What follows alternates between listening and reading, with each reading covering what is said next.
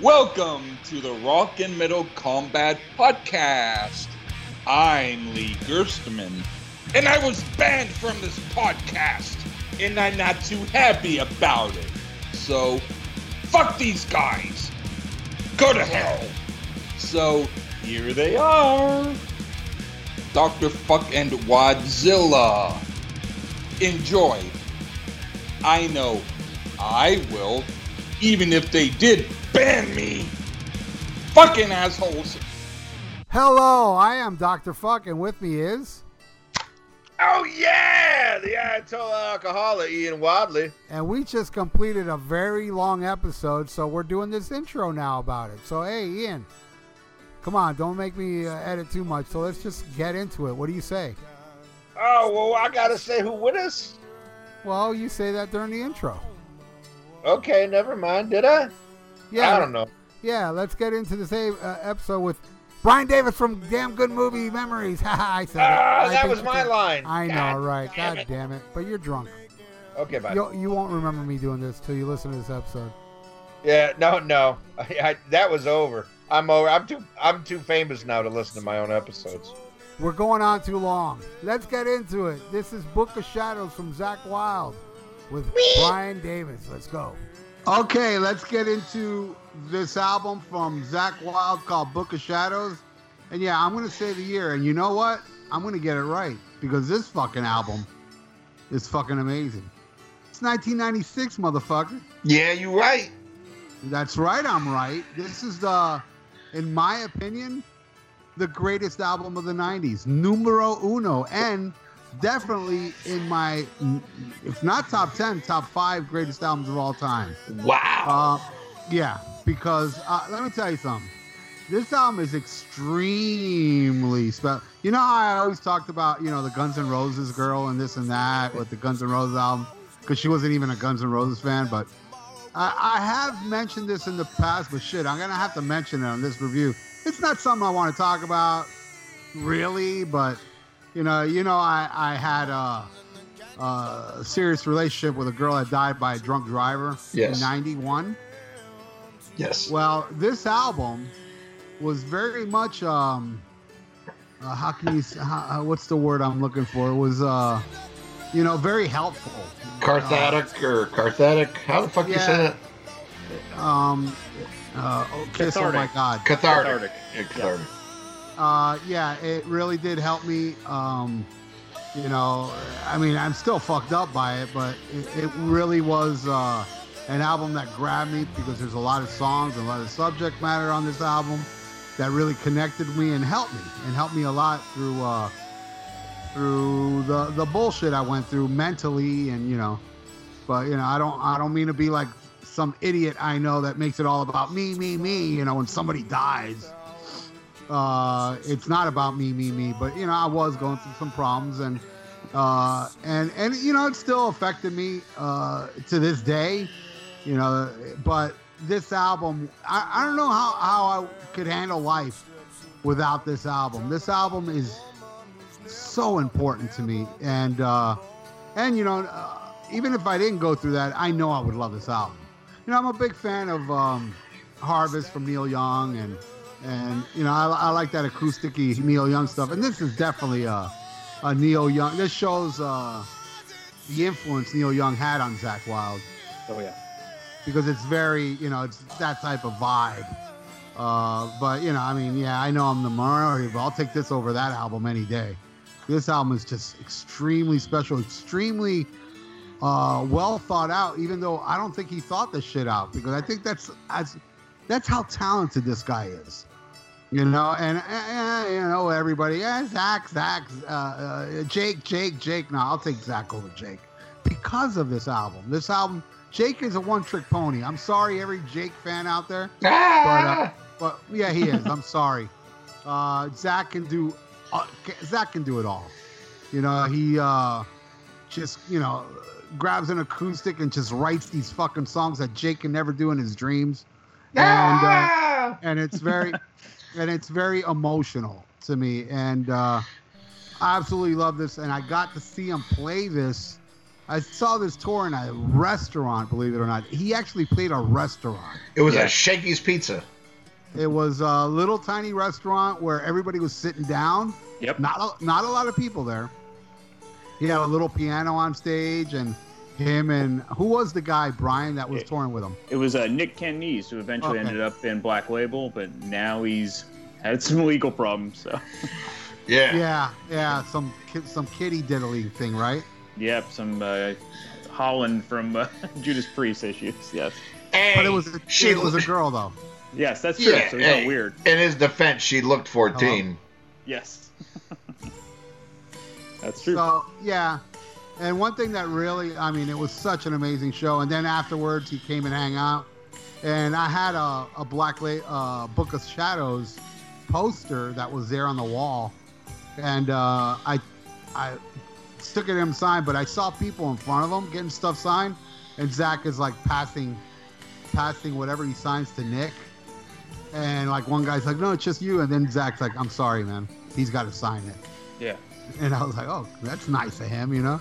And then when I went up there, you know, Nick signed my poster, obviously, and had him sign my Book of Shadows CD, my Pride of Glory CD. He was, you know, that was the first time I met Zach, and he was such a nice guy, you know? But, you know, he showed the people, hey, man, you know, I'm sorry, but this guy's got to sign everything. You know, Nick signed my Book of Shadows and my Pride and Glory, you know? Mm-hmm. But, yeah, it was an amazing show, and it was the only time I ever got to see him do some of these songs. I did see Zach do an unplugged set where he did like Throwing It All Away and Road Back Home and Sold My Soul. But this show, he did basically just about everything on this album except for A Million Miles Away, obviously. And I don't think he played... no, I think that's it. I think that's the only song he didn't play on this album. So I got to see him do pretty much all the unplugged stuff on this album. And believe me, the first time I heard this album, I gotta admit, it was like I didn't hate it, but it was very unexpected. I was like, damn, where's the shredding? Where's the electric guitars? This is all acoustic, you know? But I still dug it the first time I heard it, and I listened to it a lot before I saw him live. Yeah. So by the time I saw him live on this, I was already in love with this album. You know, I was like, it really grabbed me. And then to see it, you know, live, especially one song, and we'll get to that song, I teared up, you know, and it still tears me up. I listened to this album again last night, and because here's the thing, too, that I haven't really talked about, but since I seen Zach Sabbath, I kind of not listen to Zach anymore because of the bad experience I had, even though it had nothing to do with him.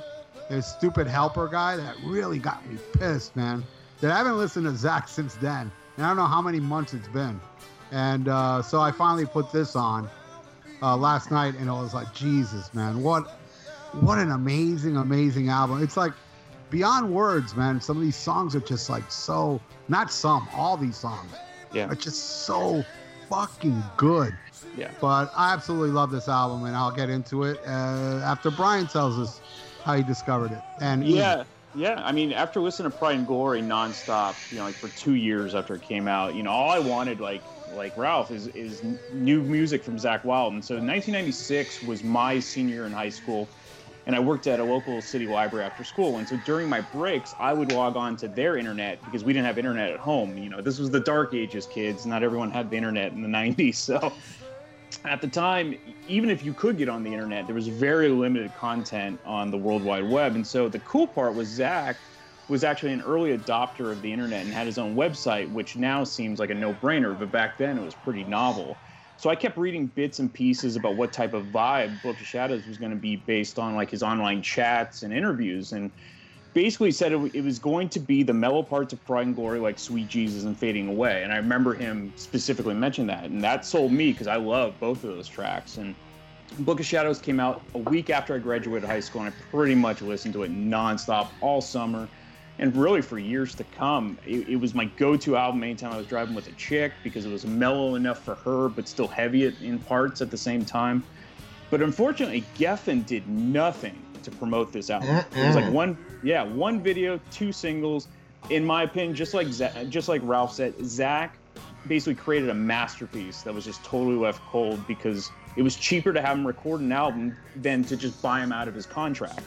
So the background is actually Book of Shadows was a bunch of songs Zach had laying around, like mellow songs from the Osmosis sessions with Ozzy. And so he was also getting into some occult books, like the history of Aleister Crowley, used, inspiration from reading these readings to put them into his lyrics. And there's a great story where Zach told in some interview where basically his wife told him to dump all this shit out of the house because it was freaking her out.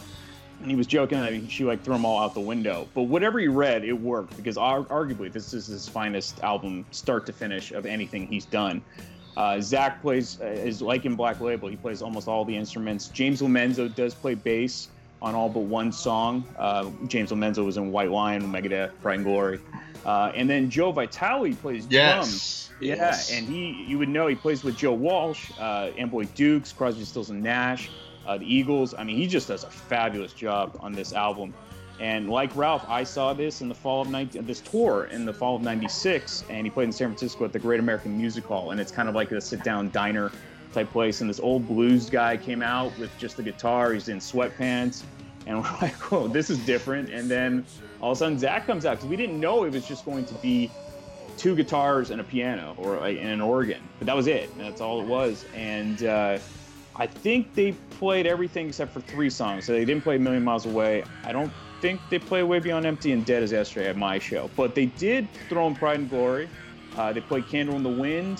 This is before, it kind of had its resurgence after Diana died.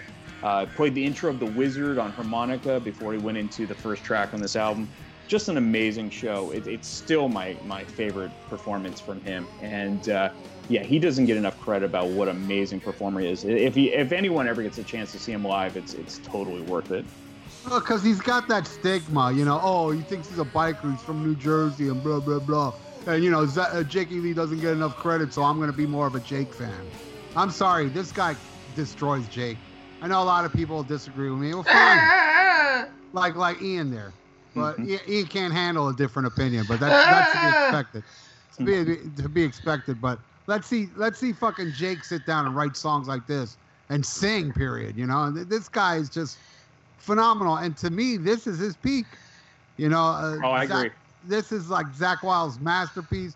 I don't think he's ever done anything even close to this, but again, this is one of my favorite albums of all time, and hands down the greatest album to come out in the 90s. Yeah. So thank you. Go ahead, Ian. All right.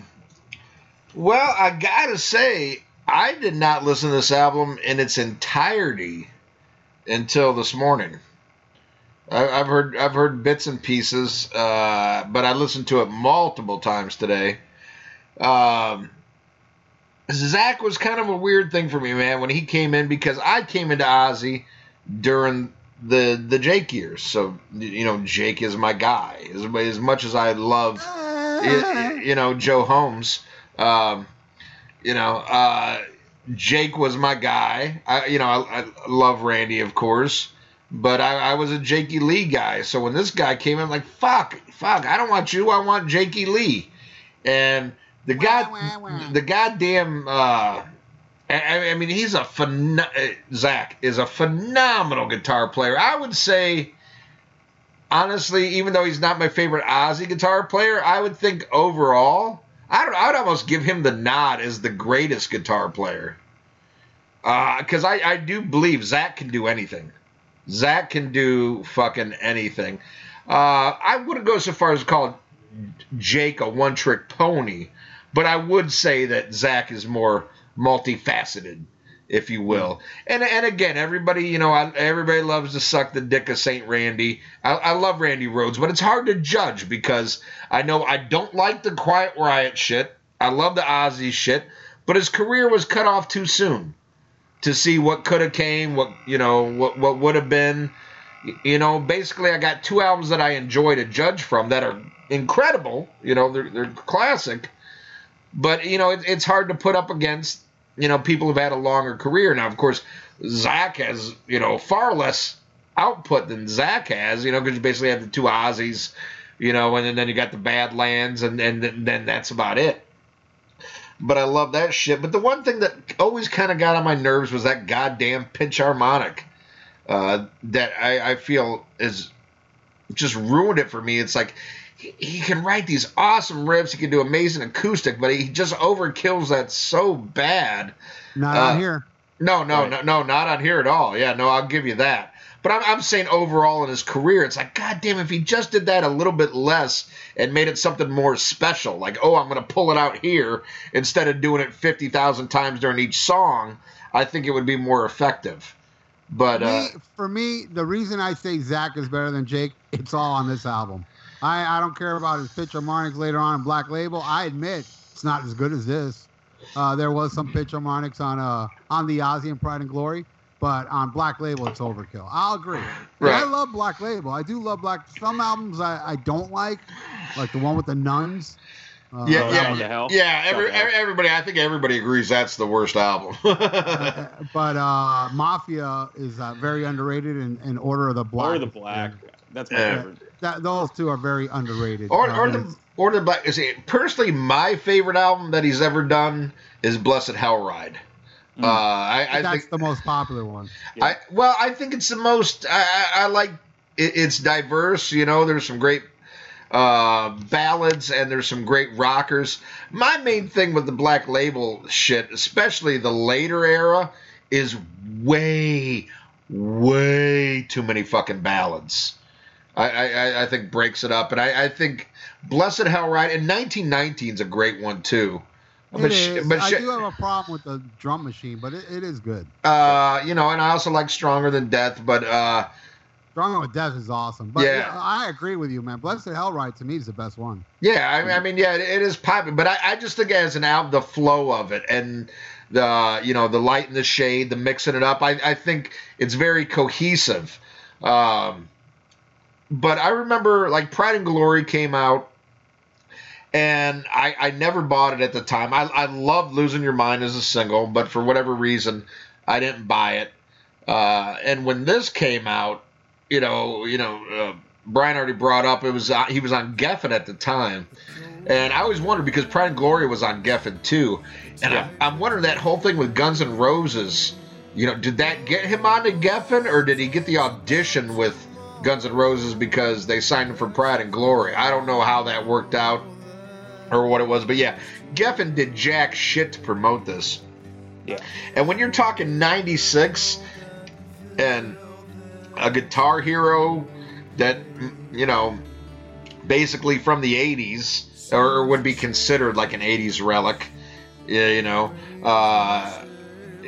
everything's like fucking alternative and shit, and he comes out with this. They didn't do jack shit to promote it. You didn't see it on MTV. And around this time, I'm either listening to Pantera or I'm going back to 70s. Mm-hmm. So it really just wasn't in my wheelhouse at the time. But my best friend was a huge Zakk Wylde because that was his Ozzy guitar player because he was 4 years younger. So he came on with Zakk where I came on with Jake. And he got it. And actually, I don't even think he bought it until after he got Sonic Brute and loved that so much he went back and got this, and he always raved about it, but for whatever reason I didn't check it out. And I remember the first time I heard Sonic Brew, a couple songs caught me, but not overall. I didn't go out and buy it. I wish I would because he's got the original cover and I don't. Yeah, Johnny Walker. Yeah, Johnny Walker. Got it too. Yep. But yeah, he was talking about this Book of Shadows, and then there was a friend of my old lady's who she was into Fish and shit like that, and Pearl Jam. And that was her shit. And she kept raving about this album, which made me not want to check it out because I was like, man, I don't listen to anything this bitch listens to. And she's saying it's great. I'm like, there's something wrong with it, But my buddy kept saying it was good. And I heard him play it a couple times, be in the car. But I would hear, songs here and there. And then I really got full on board with Black Label with Blessed Hell Ride, and then I went back and would go forward, but for whatever reason I never went back to this album. But I always heard a lot of praise, but it's one of those, I just put in the file like, I need to check that out. I need to get to it. And for whatever reason I just never never got to it until today. I mean, even though there was multiple songs I heard, today was the first time I listened to it from beginning to end, and I did it 3 times. And I got a lot to say about it. And I think it's a good pick. I'll tell you that much. You know, a good album to review. So Cool. There you go. All All right. right, Brian, take track 1. Yeah, Between Heaven and Hell. This track, I think, would have fit perfectly on Pride and Glory. For those that, and it's been brought up by Ralph, and Zach's voice, if you only know his voice from Black Label Society, it doesn't really, people don't realize what a terrifically soulful voice he had, especially on this album. And I really miss this version of his voice because it always sounded like a terrific blend of Greg Allman or Warren Haynes and kind of mixed with his own voice. And every now and then it'll come back with some more mellow Black Label, or on Book of Shadows too. But this is his peak vocally. I love the harmonica touches and then the acoustic, then layered electric solo. It's just a great song that actually could have been a country crossover hit. It sort of sounds, and you guys mentioned it, a melding of like Neil Young and the Eagles. Definitely Neil Young was a huge influence on Zach, and you'll hear many nods to him throughout this album. The harmonica, definitely, that's the Neil vibe, without a doubt. I must say that the sound and production of this album is just terrific. You can hear all the instruments perfectly and equally, so whoever mixed it did a wonderful job. And this is just a great way to start the album. And Zach jokes that the song's about, you're going to a liquor store at 1:59 a.m. and, the guy may or may not sell you something, so you're between heaven and hell. So that's Zach's take on what this song's about. So, Ralph. Yeah. Wow. What an amazing song to open the album to. It'll give you the vibe right away. What's it about? What you're getting in for. A little more upbeat, and it's beautifully structured. I love his vocals. I love his vocal delivery. I love the harmonies to the verses, like live time to live, living to die. Yeah. No, nothing but goodbye.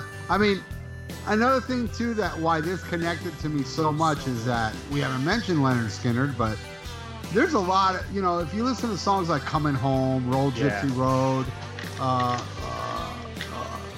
like Ballad of Curtis Lowe, the more mellow Skinner, Tuesday's Gone. This has that influence. I hear a lot of Skinner type influence too. Mm-hmm. And this song, yeah, you can hear a lot of Neil Young in it because of the harmonica and stuff, but his voice on this, I mean, look, I love Book of Shadows 2. The only complaint I have with Book of Shadows 2, his voice is not as strong as it is here because this is his peak. Vocally, this is his peak. Yep. He's got this very good, like vibrato to his voice. I don't know if that's the right word, but it's just a very infectious yet very original type singing. Yes, he's doing the Southern rock Greg Allman thing, but like as you said, you hear originality in there too. Mm-hmm. And this song with the harmonica and the killer little solo in the middle, it's just beautiful. It's a beautifully well-structured song, and I can understand how they released this as a single where I didn't see it fucking anywhere. No. But I love it. Absolutely love Between Heaven and Hell. Great fucking song. Ian? Oh, yeah. Great one, man. Yeah, definitely can hear Zach's been listening to Uncle Neil. And, let me get this out of the way before he dies. Because I don't even see Ralph like, oh, nobody liked this a cocksucker until he died. Neil Young's definitely my top 5 of all time. Sorry, Bill Wayne. Kiss isn't, but Neil Young is. Then you're not a fan of Kiss. Well, I'm definitely a fan of Neil Young. And yeah, you can see this through and through. Even like the choice to pick Joe Vitale to play drums, was perfect and shows you he knew who to grab for this. He knew what vibe he was going for, and what that guy's done with Joe Walsh, with the Crosby, Stills, Nash and Young, the Eagles and stuff. A great pick. And even though I'd probably say this is probably some of the heaviest drumming, even though it is acoustic, it's probably some of the heaviest drumming I've heard from Joe. I've got many albums he plays on, and he's really He plays rock solid on it. He's always plays solid, but it's a little bit heavier on this. But yeah, you can tell what vibe he was going for, and yeah, this is the best by far vocal performance from him. Who's always had that kind of bargain basement, Greg Allman meets, I even hear a little bit of was Danny Joe Brown, the dude from Molly Hatchet, kind of thing going on. And it works for this. I think it works better on this album than any other album. That kind of, you can tell he's pushing his voice that way. He's got a natural voice, but, he pushes that southern thing. But it seems more natural here than on any other album, where sometimes it seems a little bit forced.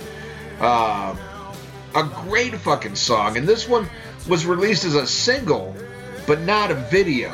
And I think, man, if this would have been the video versus the other one, it could have, I don't know. Again, looking back at 96, was a very weird time. But at the same time, if this song would have been released by fucking Sheryl Crow, oh, yeah, it would have been fucking huge. Yep. And, I was thinking about that today, and I was thinking about the 90s. And at the time, I was really like, fuck the 90s. Because I was a child of the 80s. So I was like, fuck the 90s. But as I look back now with clearer eyes, there was a lot of diversity in the 90s of what was acceptable, I think even more than the 80s. I still love the 80s more, but in the 90s, you had all kinds of different shit because, you had the emergence of rap and alternative, but you also had weird artists that could still...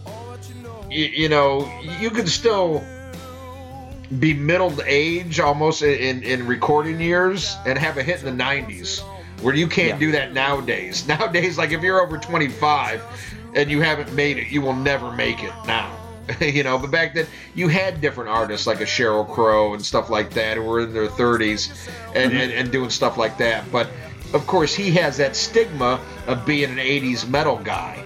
Even though there's nothing hair metal about Zakk Wylde, he gets lumped in with that. It's guilt of association.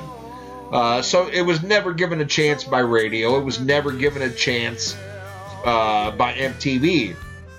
But we're talking about songwriting here. And this is very much a 70s-esque, songwriting-wise. This is a singer-songwriter album that would have been huge in the 70s given proper promotion. But, with no promotion in the 90s and with it being called Zakk Wylde, nobody gives it a chance. But you put somebody like fucking... Oh, if this was a Jewel album or... Oh, yeah. Singing these same exact songs with the same musical arrangement and the same lyrics, then it would be like, oh, it's how alternative, how original, how back to roots. But if your name's Zakk Wylde and you play guitar for Ozzy Osbourne, they don't want to fucking know you. Nope. And it's a damn shame because this, what really impresses me here is the songwriting and not, not just the lyrics, but the vocals, the arrangements, really good. This is a great track and a great way to start off the album to let you know what you're in store for. This isn't an Ozzy fucking album. This isn't Pride and Glory. This is, him showing, a different side, showing his influences. But yeah, definitely heavy Neil on this. I love it. All right, then we go on to the next song, Soul My Soul. Now this one, I don't know. I think this one's, there's other tracks I would have picked as number 2 to keep it going. This isn't a bad song, but definitely not my favorite. But I do love the solo on this. You get to hear like, oh, he got an electric guitar with him too. I really like the solo. And again, this is a song that I wasn't familiar with before. So I've heard this like 3 times. Not a bad song by any means, but I don't think it's on the same level as Between Heaven and Hell. And I would have picked a stronger song as number 2 just to keep that, enthusiasm and that standard going. But again, not horrible, but I might have replaced this with some of the bonus tracks. Spoiler alert. But I like to talk about those Oh yeah. We studied him. We all studied him. Good. So a solid one, but not my favorite. What do you think, Ralph? Oh, I think it's perfect. I think it's a perfect second track on here because it goes right into darkness. You know, you got the upbeat, and then it goes right into something that's a complete 360, and it's very dark. And I guess this is one of the songs that you can say was very influenced by the occult. You know, you can tell even by the title. I mean, you know, most people, I'm going to sell my soul to be a big rock star. You know, he wants to sell his soul just to be back with his woman. And I just love the lyrics. I really love. You see, this is a headphones album. Yes. If ever there was one, because the part where he goes, just sign right here, son. Like one on the left side, it goes, just sign right here, and you hear it bleed into the right side of the speaker. Yeah, blends. Oh my God, that part is so magical. Yep. It's like, oh my God, I love you, Aleister Crowley.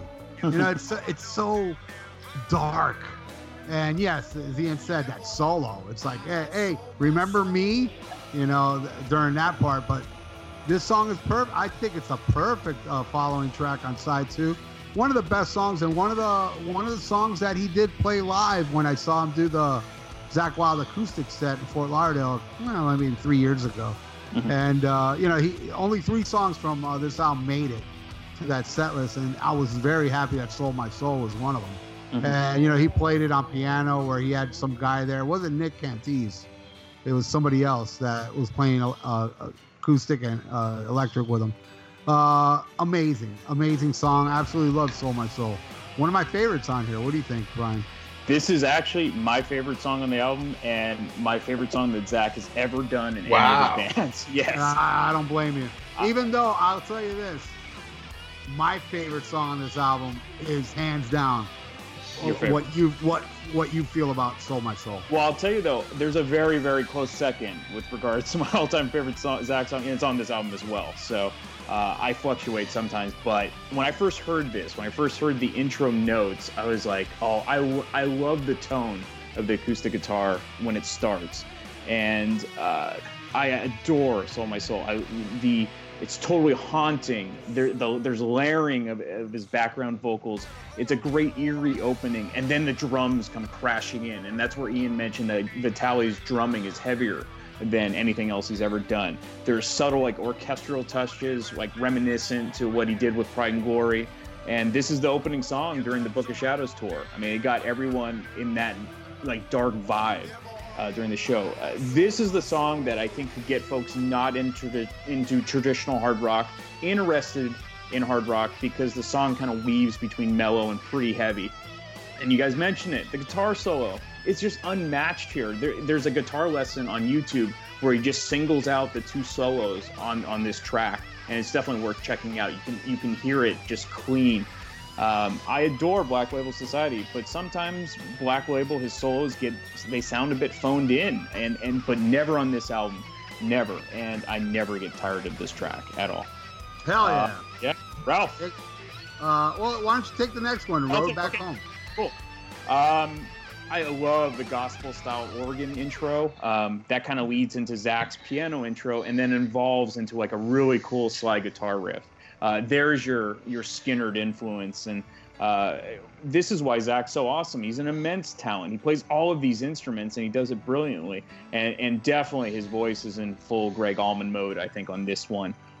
As with most songs on this album, it's a mixture of light and heavy. I love it. You may get acoustic guitars or piano, but there's always some heaviness mixed in, with some Zakk riffage. And he plays an awesome but very short guitar solo in the middle.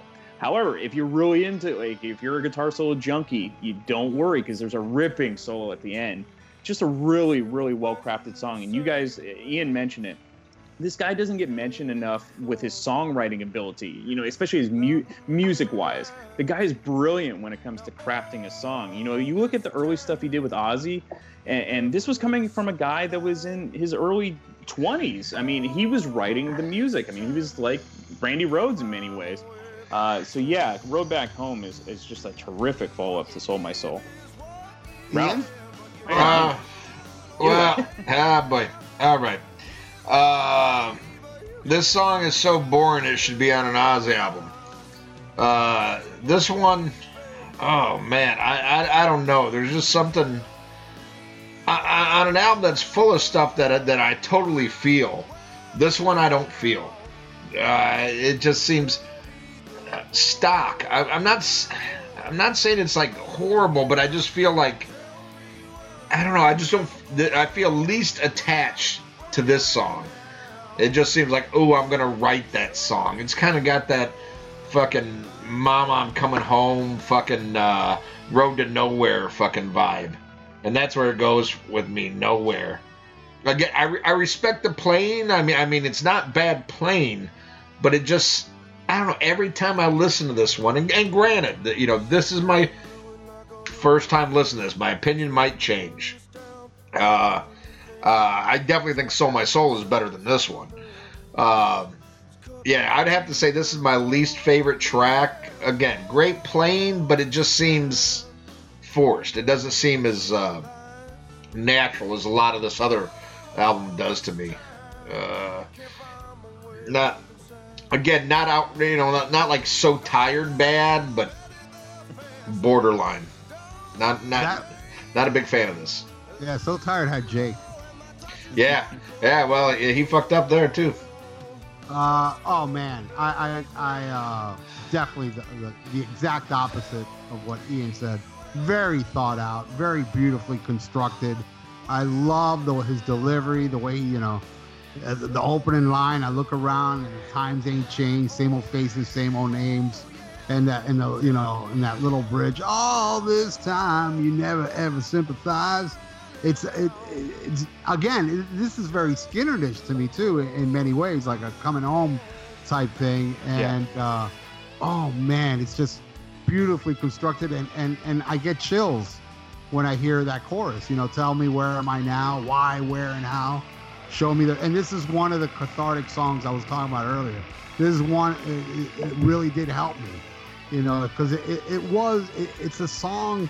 I mean, everybody interprets songs differently, but this one is kind of like Jesus, I miss her, you know, and it really, like, show me the way back home, you know. It's like it's one of probably the, not my favorite on here, but probably the most important song on here, along with another one that's not my favorite, but I mean come on, I mean, I already said it, there ain't a bad song to be found on here.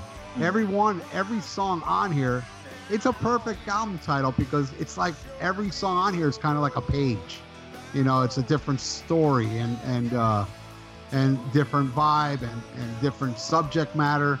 And this one, I really get that, you know, the feeling of emptiness and how I was feeling at the time, you know.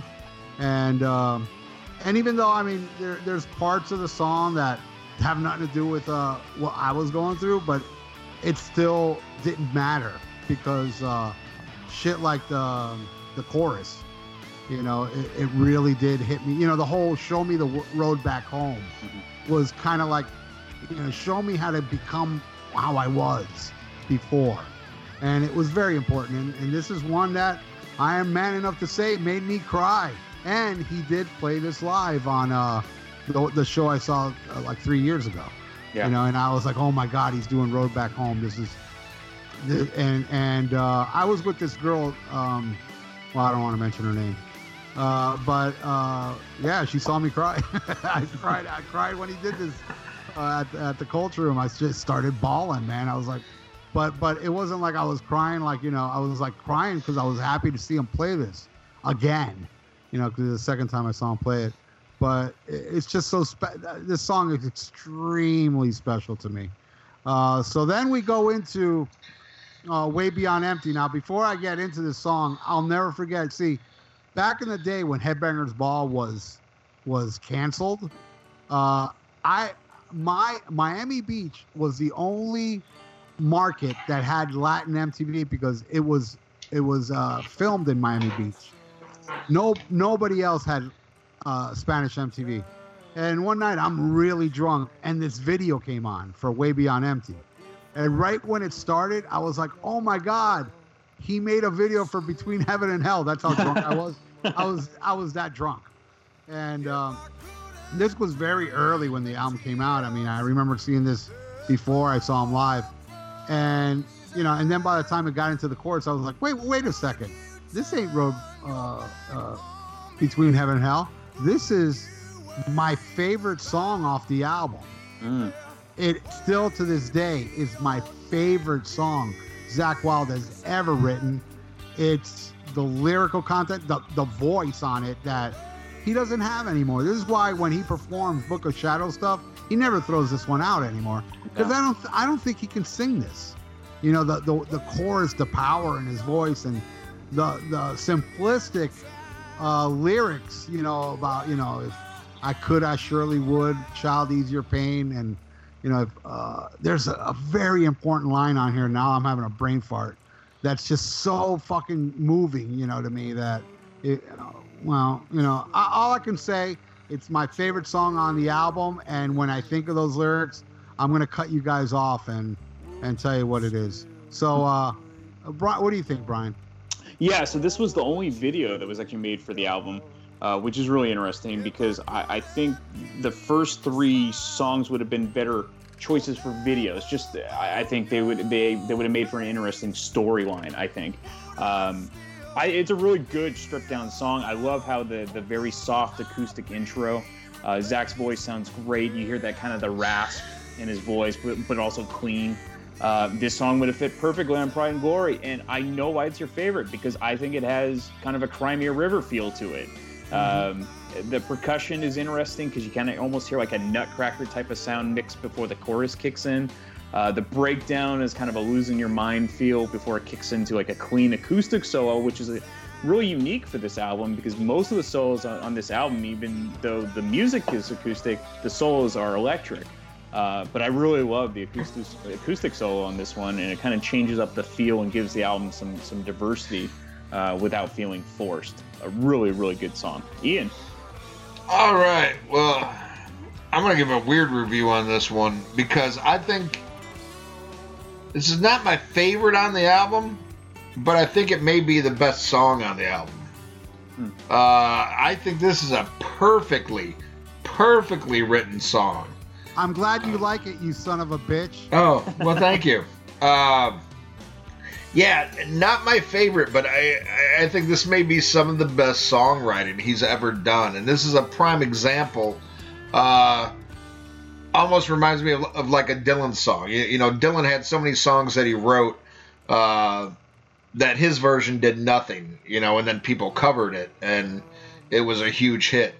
And I think if another artist did this song, like somebody maybe Hey, I just thought of the lyrics.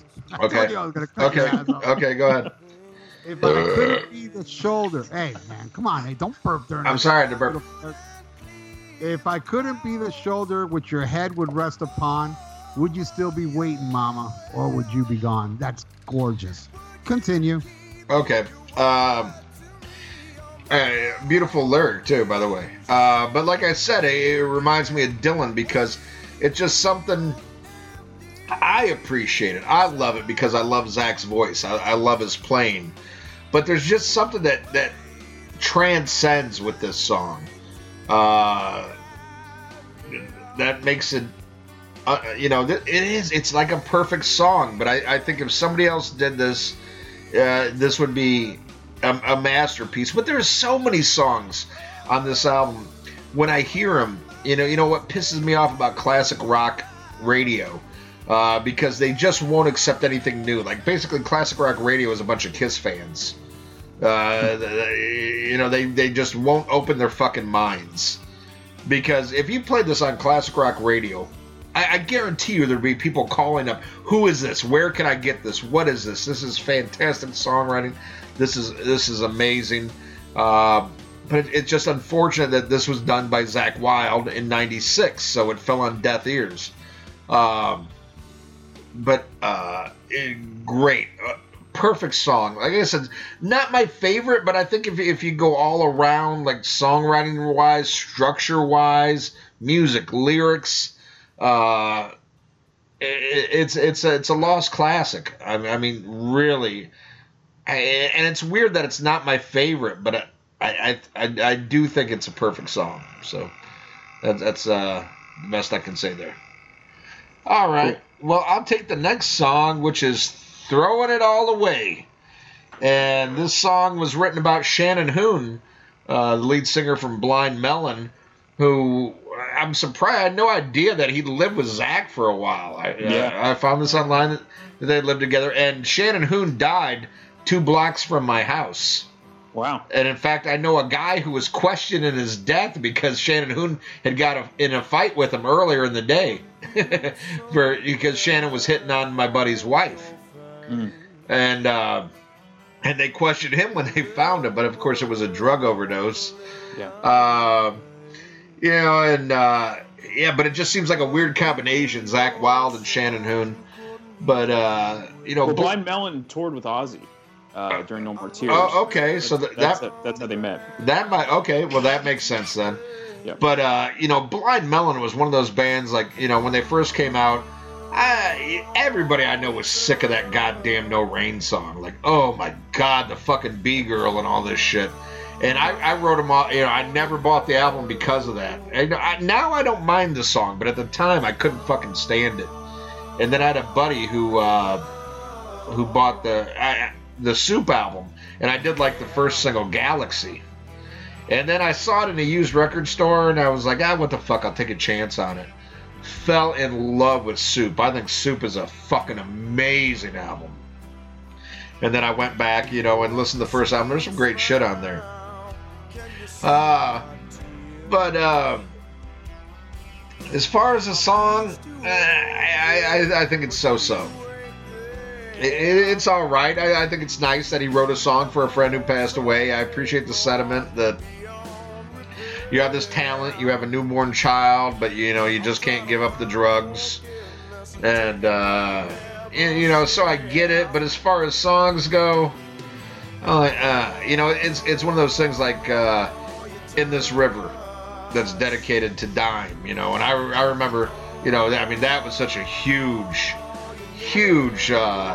death for me, to like my generation, the people I hung out with. That was like John Lennon dying when Dimebag died. So I was like, oh my God, this is going to be the greatest song ever. Fucking Zach Wilde. And I'm not a fan of In This River. And I've seen it played live, and you see the Dime videos, I'm still like, I don't really like the song. Yeah, but he didn't really write that about Dime. No, it was written before that. Right, and then he changed and dedicated. The same thing with like fucking what's that? In My Time of Dying, or not In My Time of Dying. What's the Megadeth one? That's supposed. My Darkest Hour. Yeah, My Darkest Hour. Yeah, it's really not about Cliff, But yeah, this song I'm kind of like, I would say this would be my second least favorite. Just a notch above Road Back Home. Again, not a bad song, and hey, it's a great way to pay tribute to a friend. I appreciate that. But it just doesn't do it for me. What do you think, Brian? Yes, kind of like how I felt about Sold My Soul. This is the song that's a very, very close second to my all-time favorite Zach songs. Oh, boy. You mentioned about Blind Melon. Shannon Hoon also played. He sang backup vocals on the Illusion album for Guns N' Roses. So like Don't Cry, he's in the video too. I even have a live bootleg where Zach changes the lyrics to say like, "Now Shannon, you just left me with nothing to say." I've always found this song very moving, and it's just sad that he couldn't beat his demons. Much like Blaine Staley, who is Zach's friend too. But Thrown Away, I think it's an absolutely beautiful song. It's very haunting. It's well crafted. Similar in vibe to Sold My Soul. Love the wah-wah sounding rhythm guitar effects. I think they're perfectly used. There's the build up to the song, which I think is terrific. Another fabulous electric guitar solo, which sounds amazing over the backing piano track. And Zach's voice is in fine form, and I think this would have been an amazing single in a video, what he could have done with it. I can't speak more highly of this track, and it was included along with Sold My Soul on the Unblackened live album from Black Label Society. So he still obviously thinks pretty highly of it. Ralph? Yes, I agree with you completely. And again, another one of those songs that you know, at the time back then, I didn't know it was about Shannon Hoon. I found that out later. But it was what I was going through. Like, especially, I mean, it really hit me hard. Like, you know, oh, I can see your smile. Can you see my tears? I reached to hold you, but you ain't there. You left the hole so big, Lord, beyond repair. I try to find forgiveness. I'm talking what we'll never share. Great lines. Great lines. Jesus, man. It was like, it really hit me. You know, it's like, here's another song off the album that was cathartic. I mean, you know, you can hear, you know, he's talking about tears and stuff. It's like, when I'm listening to this, I'm not actually sad. You know, it really is true that, you know, music is very healing. And, you know, without me crying, just to hear him say these words, it's like, wow, dude, you're speaking what I'm feeling perfectly. And not knowing this is a song about, I didn't even know this is a song about somebody dying when it hit me so hard, but it really reflected, you know, especially the best line in the whole damn song is that you left a hole so big, beyond repair, which is true. I mean, when you go through something like I went through, you'll never get over it, you know. There comes a time of acceptance, which, you know, it still doesn't mean you're over it. You just have to accept reality.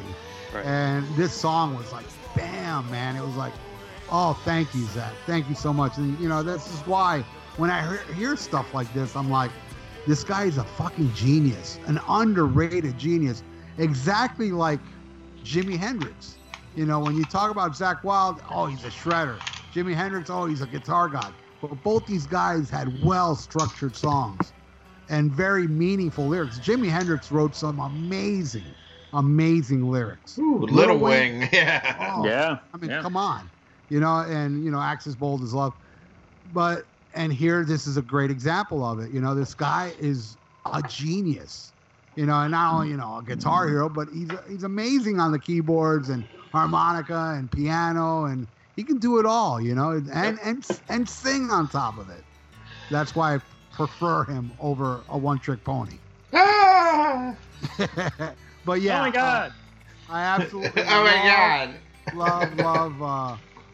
love this song. All right, let me take the next one. And again, the next one is very important to me, and it has nothing to do with, you know, all the shit I was going through emotionally, but still, there was something I was going through in 1996 that reflects this song perfectly. And I'm going to try to make this long story very short. There's a girl that I knew in high school, and she was very overweight. I knew she had a crush on me back then, but I was not interested. And by 1996, she lost a lot of weight. This is a girl that, you know, she was friends with my good friends. So I knew her, and she'd always go to concerts. So I'd always see her through the years during concerts. So by around 94, 95, you know, she dropped all this weight, and she was, you know, very beautiful. I mean, wow, beautiful, you know. And I was like, ooh, she did have a crush on me back then, you know. So I went for it, you know. Now, when I went for it, she was... she just broke up with some guy that was abusive. So she was like, you know, fucked up over it. I was fucked up over what happened to me. And we hooked up. But I wasn't ready for a relationship. She was. And this song really reflects what I feel about this girl. Was like, I really wanted her to be happy and find what she's looking for. And it worked out. She found what she... But, all right, to put a little comedy spin on this, I saw her I was seeing her for about, I don't know, maybe 3 months tops. It didn't last that long because out of respect, I said, look, I'm not ready for a relationship. And, you know, I'm going to back off so you can find what you're looking for, right? So she ended up seeing a guy that I knew that was in a band, a bass player guy. I'm friends with both of them still, even that guy. And when they were done dating, they broke up because she caught him watching internet porn. What a way to break up with somebody, right? So when they broke up, I went, you know, I was hanging out with the guy one night, and he was bitching about her, and I said, let me ask you a question, because he knew I was seeing her for a little bit. I go, dude, did she ever give you head? And he said no, and he saw her for about a year. I said, oh, okay, because she never gave me head.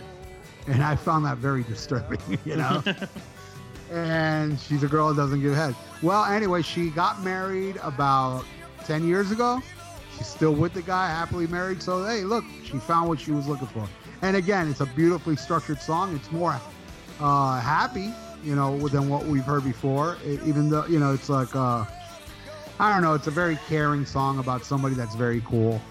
And this song really does reflect. And it was in 1996. Like late 96, this album was already out when I started seeing this girl. So every time I would hear the song, even during seeing her, it gave me enough courage to say, listen, I'm going to back off and I hope you find what you're looking for. So again, an extremely important song for me from this album. So that's what I think. What do you think, Ian? One of my favorite songs on the album. I fucking love very Crosby, Stills, Nash and Young with the vocals. I love it, man, and it was getting at this point in the album where I was like, oh man, I love the first track, I appreciate 4, but is this going to be a loss to me? And I heard this song, and it just pulled me right back in. Perfect track, probably tied with my favorite track on the album. I really, really fucking dig this one. Great one. I would recommend this to anybody who hasn't heard the album and you're interested, go on YouTube, check this song out. If you don't like this, then chances are you ain't gonna like the album, man. I really, really dig this one. What do you think, Brian? Yeah, I get that advice. That makes sense. This was actually written for Janis Joplin, or about Janis Joplin, according to Zach. He introed this on a bootleg I had for him. This is a great summer type of song where you can kick back, drink a beer to. Definitely has a Neil Young meets Eagles vibe. Just a really well-produced song, too. And you can hear all sorts of sonic goodies if you listen to this track through headphones, like Ralph had said. Again, I really can't speak more highly of how well-produced and mixed this album is, especially in the 90s, where everything was kind of grungy and kind of blended in together. Not this album at all. Zach always layers his vocals really well, and this track is another great example of it. It's just another example where you can introduce your mellow friends into some hard rock, and then the guitar solo comes ripping in after, it's a relatively mellow track. And I think this would have been another great choice for a single if they had some balls to promote it. So how about I take the next one, Dead as Yesterday? Sure. This is the first song that's like completely stripped down in the sense that there's nothing but an acoustic guitar and vocals. There's some subtle strings mixed in, but there's no guitar solo. So that's kind of a first for Zach. And the use of strings kind of reminds me of, this might seem weird, but the MTV Unplugged version of All Apologies from Nirvana. That's the kind of, like that kind of dark use, that's what I hear. And then Zach pulls out some pretty impressive high vocals at the end of this song, which I think was pretty cool. And so this might be one you kind of forget about, but I think it's pretty awesome. What do you think, Ralph? Oh, no way I can forget this one. Jesus. This may be the most cathartic song on the album for me. The lyrics really spoke to me at the time. More of an acceptance, it'll leave you with nothing to say, lost without a way. Ain't it funny, child love sometimes leaves you as dead as yesterday. And that's what I was, because what I went through, it really did, like, it was kind of like a, shedding skin type of reality for me. It turned me into a different person. But it also reminded me of, what I had and how great it was, hoping to hold a handful of sunshine, like a child told it cannot play. Never ever figured, Lord, love would leave you feeling as dead as yesterday. I never thought I would ever feel that way, how I was feeling at the time. And this one was amazing. And the whole part where he kept saying over and over again, could you help me find some shelter? And I was like, this song is my shelter. This song really did, again, like he did before on Soul My Soul and, Throwing It All Away and all this stuff. It was like really spoke to my feelings at the time. And that's why this album is like one of my favorite albums of all time, because it's more than music. It's more than an album to me. It goes beyond that. My favorite albums are like that. Like, nothing hits me harder, even harder than this album, than The Wall by Pink Floyd. That one is more of a reality. life period of, the end of life and, your parents and all that, where this one is just strictly about my depression. And, I even had a little therapy going on at the time and a bad vodka problem.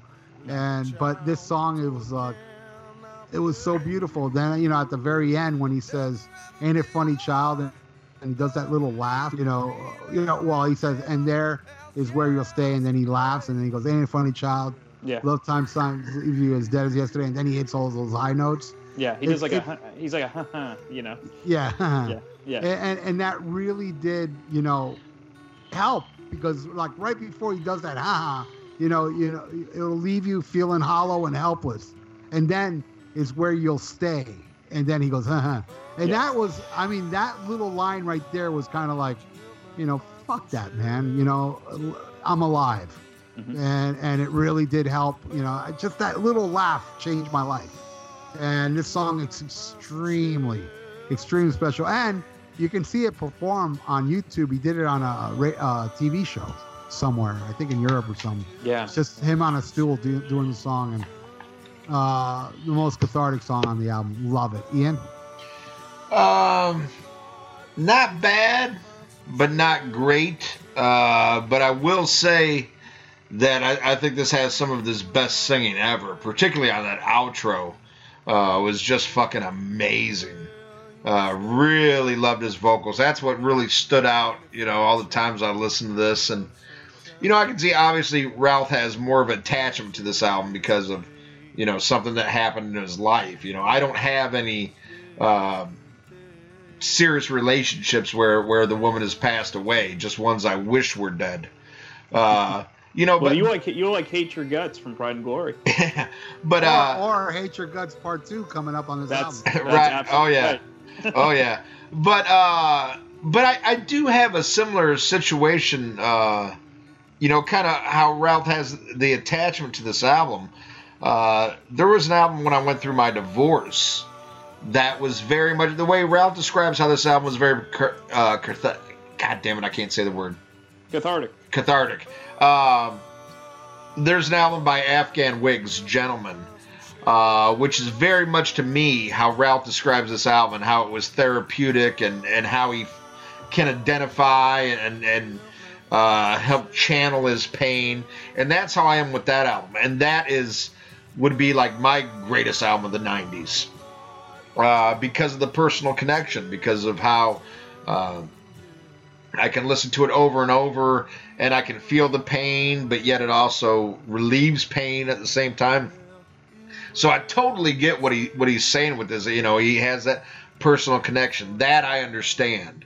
That I don't have with this album, but I can appreciate, the greatness that is on this album. And this is one of those ones, it's it's a shorter song. Again, I don't have the same emotional attachment, but I can appreciate how goddamn good those vocals are. And I can't stress that enough. And I think we all agree this was definitely the peak of his vocals. So just for that outro alone, I give the song a thumbs up. Even if it's not one of my favorites. I dig it.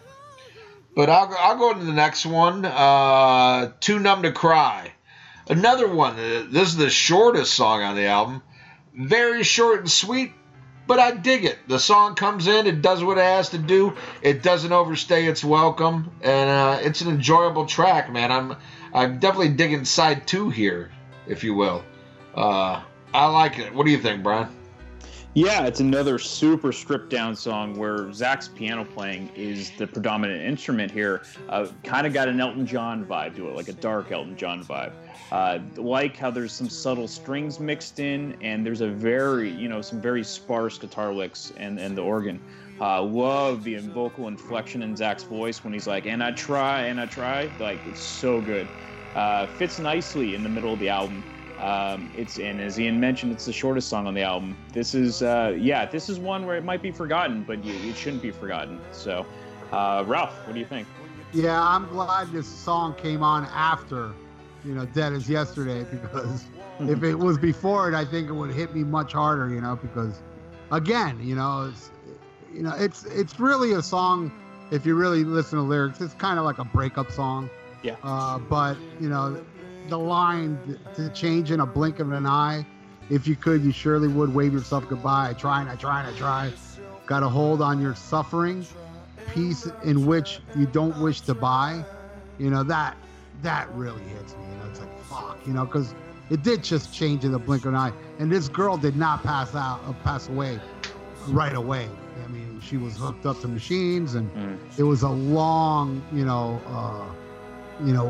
was a coma, and it just did not look good. And it was terrible being there with their parents, and it was just a terrible experience. And just listening to the song, it was like, it doesn't make me sad listening to the song, but I think it would if it wasn't for Dead or Yesterday, because that one was kind of like, and then this one kind of like reminds me of, you know, the suffering that she went through. Well, I mean, I don't think she was suffering, because you're in a coma. I don't think you suffer in a coma. They actually had to pull the plug. It wasn't something where she just passed away. It's like, look, she's brain dead, ain't gonna, you know. But great. It's an amazing song. And then it goes into The Things You Do, dedicated to the Guns N' Roses girl, even though I didn't know her at the time. But hey, I've had some experiences with bitches before, you know, the Guns N' Roses girl, but none of them were as bad as the Guns N' Roses girl. And this, oh my God, dude, these lyrics fit her perfectly, you know. The Rolling Stones once sang a tune, singing song symphony. Symphony, but none was sung for you. Beautifully. It's like a fuck you song. Yeah. You know, out of all this like misery, and then you know, how can you do the things you do? You make Satan look like Christ. I swear it's true. And it really does fit her well. And yeah, it is what do you call the I Hate Your Guts part 2. Yep. But again, it's fun. It's a funny song. It has a fun vibe to it. And I absolutely love it. Again, I mean, but then again, I love everything on this album. But, you know, I mean, I'm not even going to say it's my least favorite, because there isn't a least favorite on this album for me.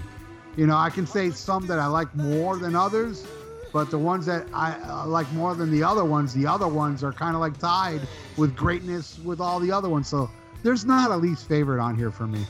And I absolutely love it. What do you think, Ian? Oh, yeah. I love this. Yeah. A great Fuck You Girl song. And I think this was needed on this album. You know, just a little, change it up a little bit, even if it's just subject matter. You know, still musically it falls in line with the rest, but, you know, just a little bit more lighthearted. But we've all had that girl, you know, and I think anybody can relate to it. I know, you know, the one that fucking changed my life. Yeah, I put this right up there. She's my Guns N' Roses chick, you know, and I totally appreciate, you know, put a smile on my face. Just listen, you know, hearing the lyrics, and I'm laughing, I'm digging the music, and yeah, a welcome addition to this album. I really dig this track. What do you think, Brian? Yeah, I think this is like the brother of what you're looking for, at least to my ears.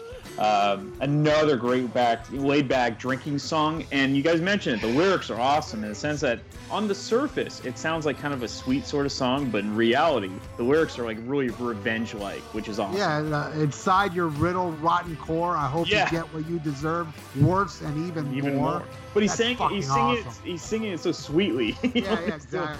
Yeah, because it's great. It's kind of like him saying, I don't give a fuck about you, so here, you know, kind of like just to let you know, you're not getting to me, and this is what I think of you, bitch. Thank you. It would be easy to overlook this song too, but it's really well crafted, and it was usually the second song performed during the Book of Shadows tour after Sold My Soul opened the show. Also, the guitar solo is very different than most of Zach's solos too. It's very restrained, but it's really solid and kind of classy and fits the song, I think, perfectly. Just really well done. I forgot to mention the solo in Way Beyond Empty. It's probably one of his greatest solos. It's acoustic, but it's not like a show-off solo. It's a very melodic, beautifully constructed. It doesn't even seem constructed. It seems such like pouring out his heart. That's why that is my favorite song on the album too. Even the solo on that, the way he plays that, you know, the acoustic, it's just every fucking note is perfect. Yeah, it's really clean. Really clean sound. Yeah, it's gorgeous. Yeah. I'll Take a Million Miles Away. This is probably the most out of place song on the album. And don't get me wrong, this song absolutely smokes and it rules, but it sounds like something that was a precursor to Black Label Society, which would be like 3 years away. Zach kind of puts like an underwater effect on his voice, which I think sounds different and cool. But for obvious reasons, he didn't perform this on the Book of Shadows tour because it just didn't fit the vibe of him and Nick Candice playing, on the tour with just acoustic guitars and a piano. However, I'd love to see this song busted out for a Black Label show. I think it would go great with all the Black Label songs. I love this song. I think it's really well crafted. It's kind of an oddball track because 10 out of the 11 songs have a certain vibe to it, and then this comes in, it's totally different. Again, would have fit really well on a Black Label album, especially the guitar solo, because that has Black Label written all over it. Ian. Oh, fuck yeah. I love this song. This is the one tied for my favorite on the album. It's just got a fucking, like, dirty little drone to it that I love. And I think this album needed more of this. Yeah, I think I understand what he was going for, but I think if he would have balanced that with a couple more songs that sounded like this, it probably would have been my favorite Zach of all time.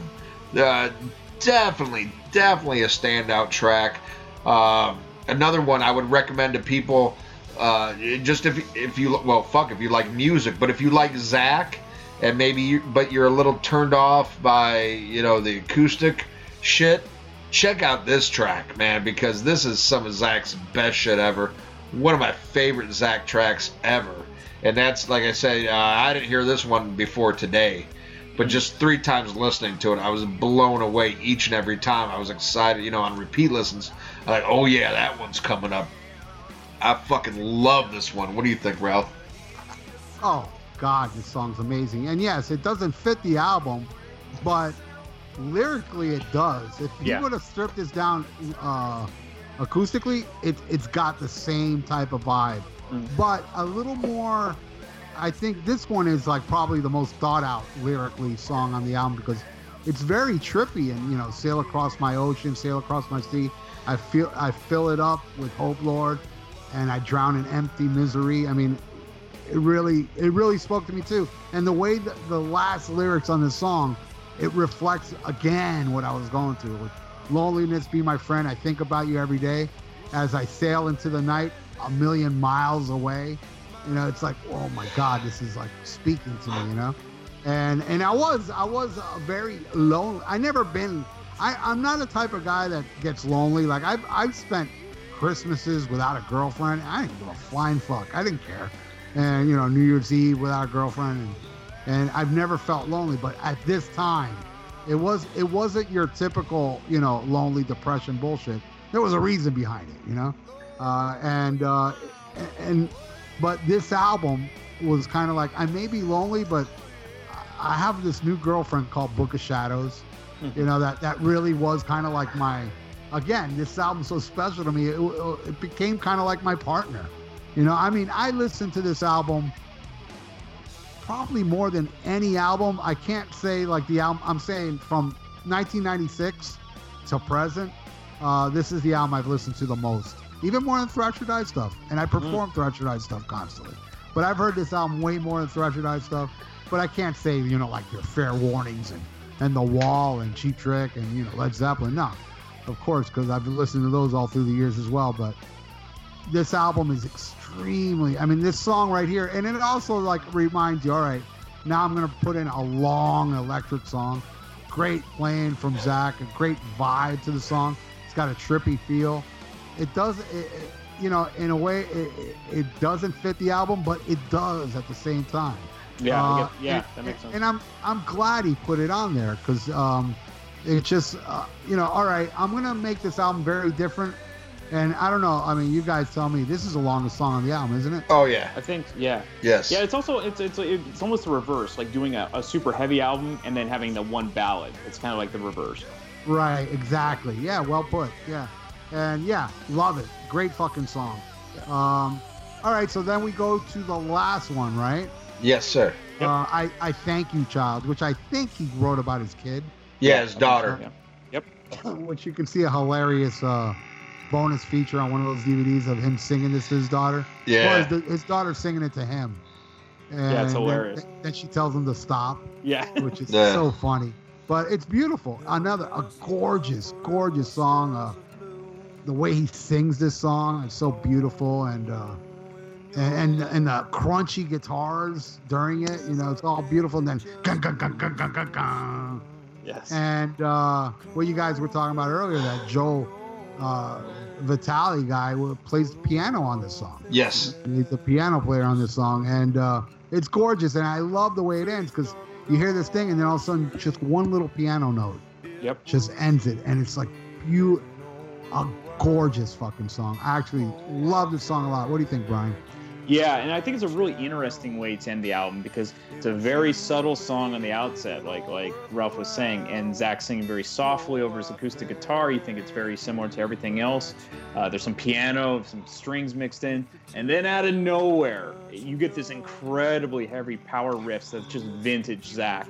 And actually, it startled me at first listen, because you don't expect this at all. Then, of course, after every listen, you're totally looking for it. But that first listen, it's amazing. And I love that the album ends kind of with the same power chords, and then it's just like this very one piano note and then fades. I adore this song, and the ending makes you want to listen to the album all over again.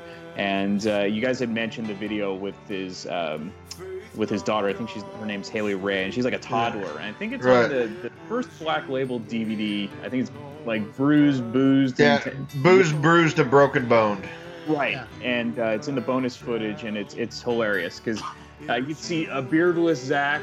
He's looking young there, and he's singing to his daughter, and then she's just like, no, I don't want to hear anymore, and cuts him off.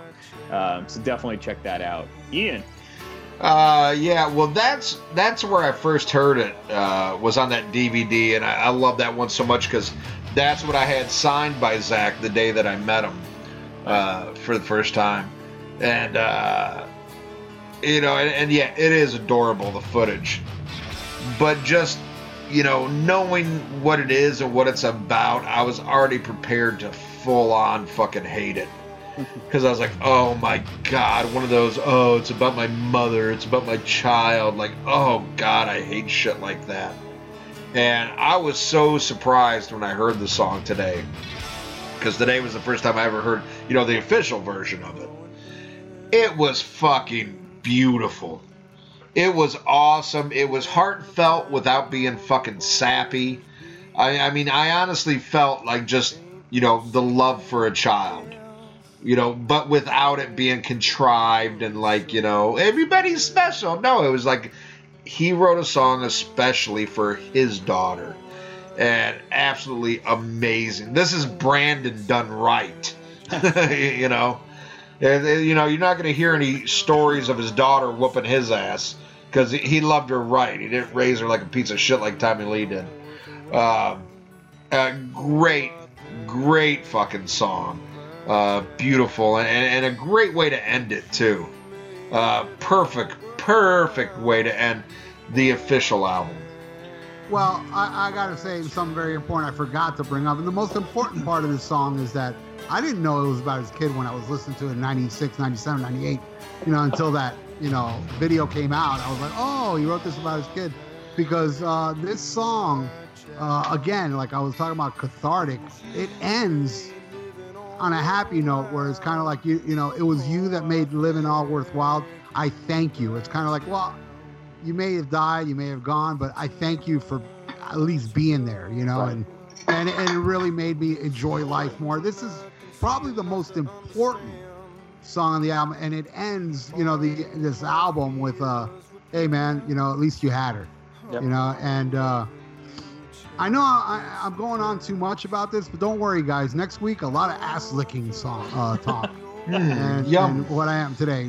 Just if I'm going to talk about this album, I got to bring up Marie. She was very important, and every time I visit her grave, which is every year on her birthday, I play this album on the way there. It's not that close to my house. It's like all the way up near West Palm Beach, so it takes me over an hour. So I play this whole album on the way there.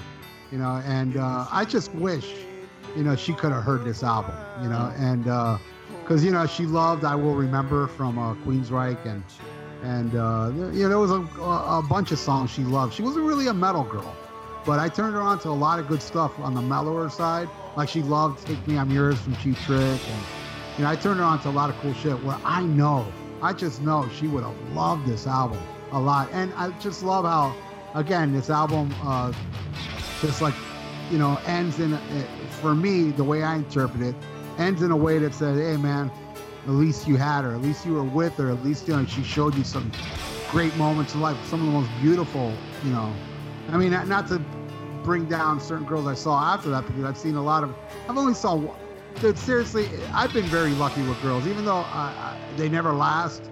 I've never really had a bad relationship except for like 2. So that's a pretty good track record, because I've had 100 girlfriends that I had a lot of feelings for. And, but, you know, but she was the best, you know, and not to bring down like the awesome girls I saw after her, but there was a really, I don't know, it's hard to put into words how she was. She was like a very vibrant, full of life person. She was the one for you. Mm-hmm. Yeah, she really was, you know, and you know, you can say, oh, you know, you're gonna die alone. Fuck that, I ain't gonna die alone. I mean, I had her, you know, so I feel like, you know, it was her that made living all worthwhile, and she's still making living all worthwhile, you know. I don't know, I know that like she would want the best for me, because she really did care about me a lot. I mean, it was obvious. Mm-hmm. So I really, you know, in a lot of ways that I have to better myself for her, because I know she wouldn't want me to be miserable.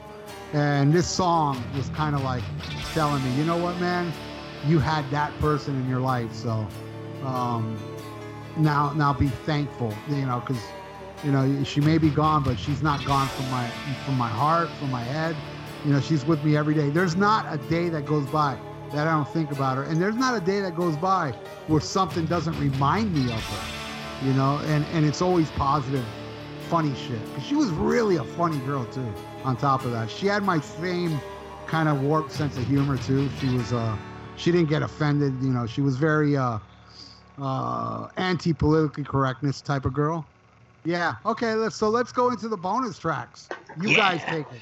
Yeah. I'll take the first one.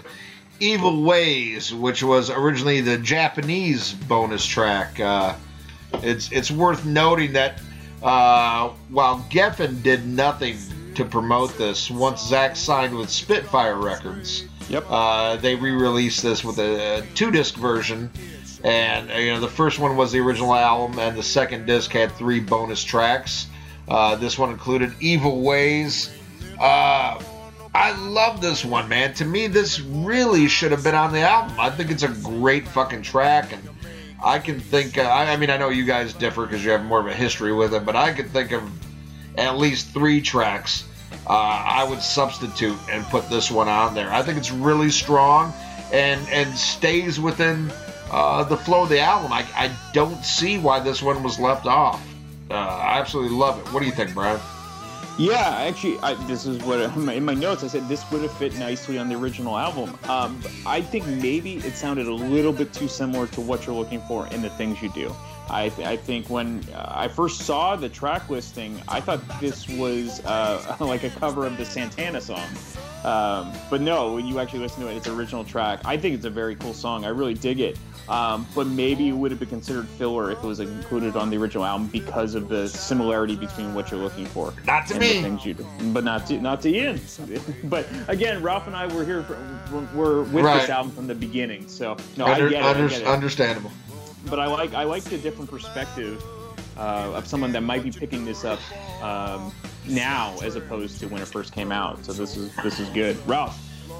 Oh, what a toe tapper this one is. Oh man, yeah, I absolutely love this song.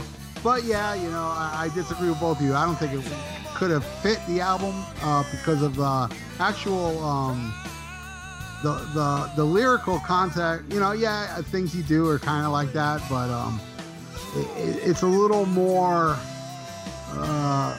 I don't know. It's a little more simplified. I don't think this song has the feeling lyrically that this album has, and I think lyrically, this doesn't really fit the album, but boy, what a song. I'm not saying nothing bad about the song. I'm just talking about the context of being on the album.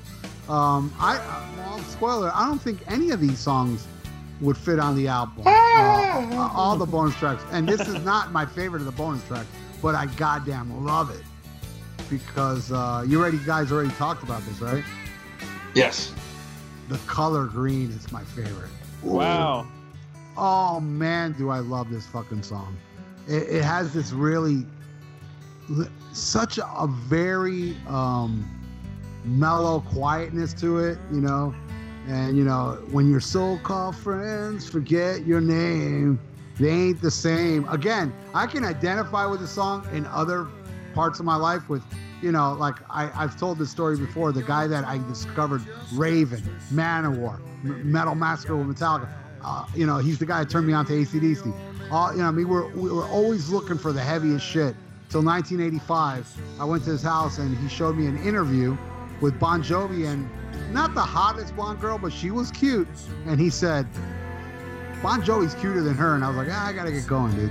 And I also remember going to his house with the Merciful Fate Melissa album. And he's like, yeah, I don't know about this. And I was like, all right, dude. So me and him are still great friends, but our musical connection kind of died.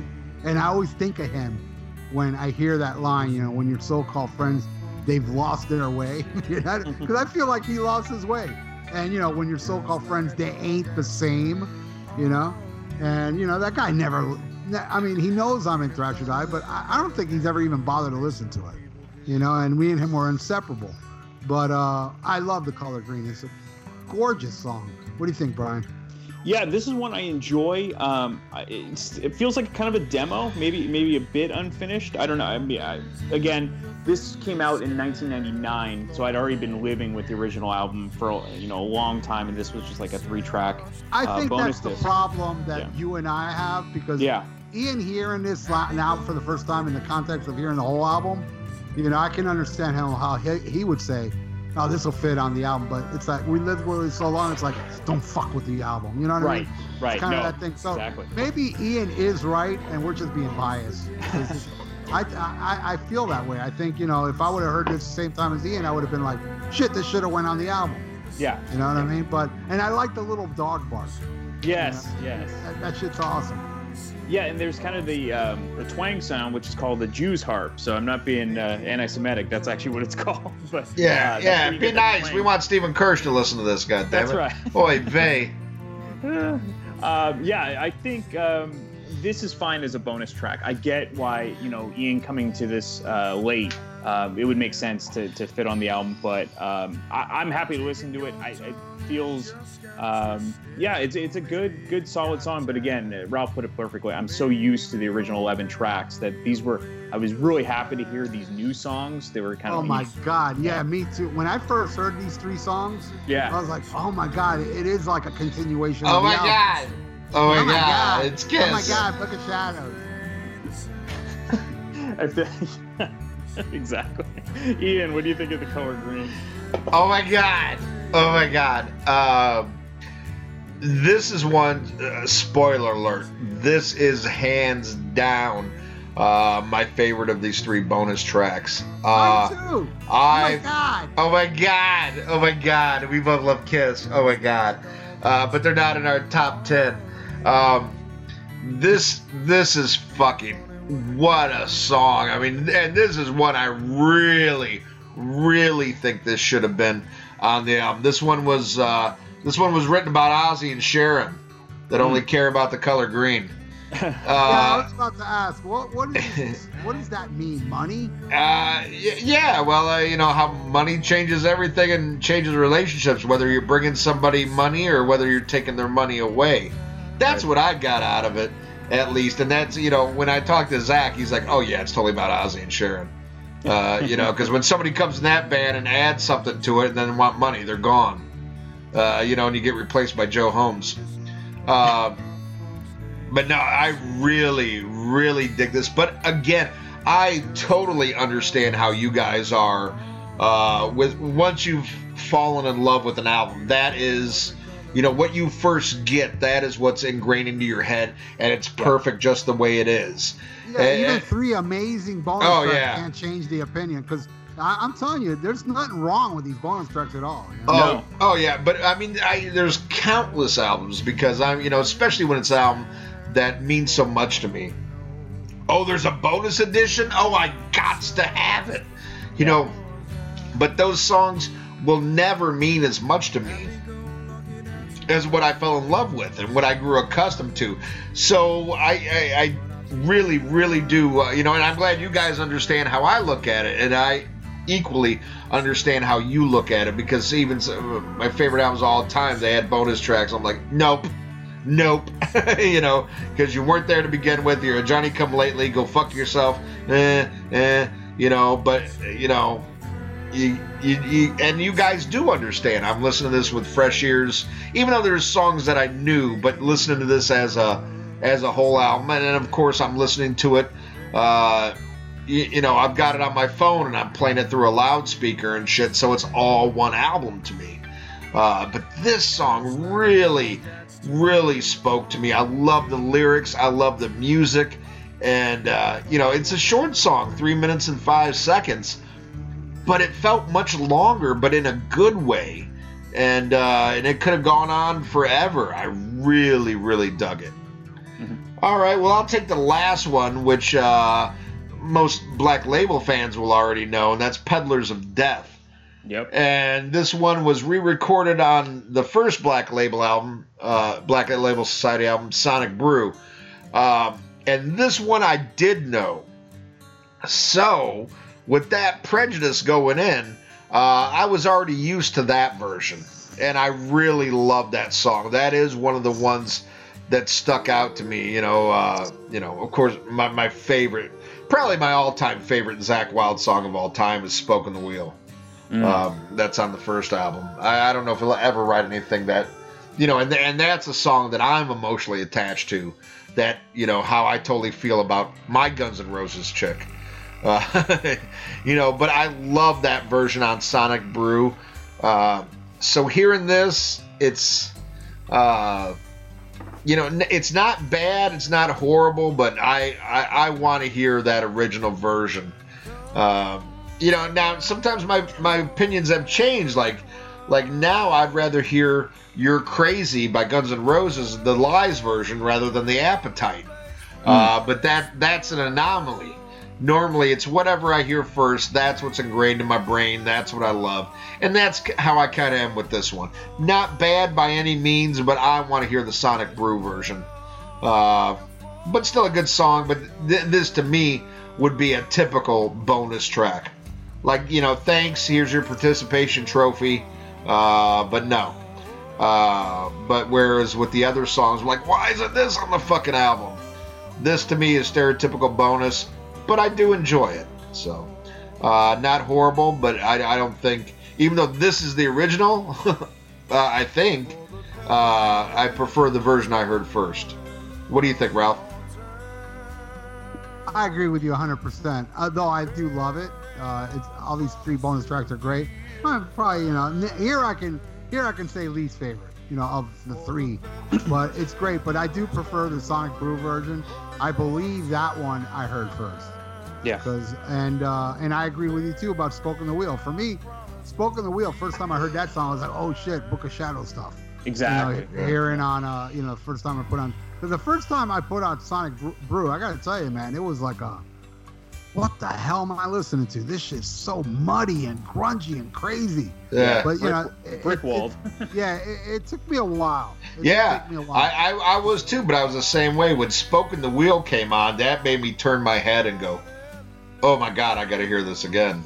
That was like the Million Miles Away of that album. Yeah, exactly. Yeah. There you go. It's all, you know, heavy, grungy, sloppy, muddy sounding shit. Then all of a sudden this Book of Shadows type song comes on. And I was like, oh, yeah. And yeah, it is like that and Bored to Tears. I love Bored to Tears. Yeah. But you know, and then I got to think of, you know, Forever Down off Mafia and Funeral Bell and Spoken the Wheel. Those are my favorite BLS songs. But, oh my God. Oh my God. Oh my God. But yeah, I love it, but yeah, you know, what can I say? I do prefer the muddier version, but it's cool. It's great to have. I would love to hear more acoustic versions of some songs from, you know, Sonic Brew, because a lot of those songs, you know, as muddy and crazy as they are, what's that one song? Something Garden? Or... Oh, the Rose Petal Garden. That was actually written for Guns N' Roses. Oh, really? Yeah, there was a couple songs that were during the like he had come up with riffs for that jam session with Guns that they were just too crazy heavy for Guns N' Roses at the time, and then that's what ended up on Sonic Brew.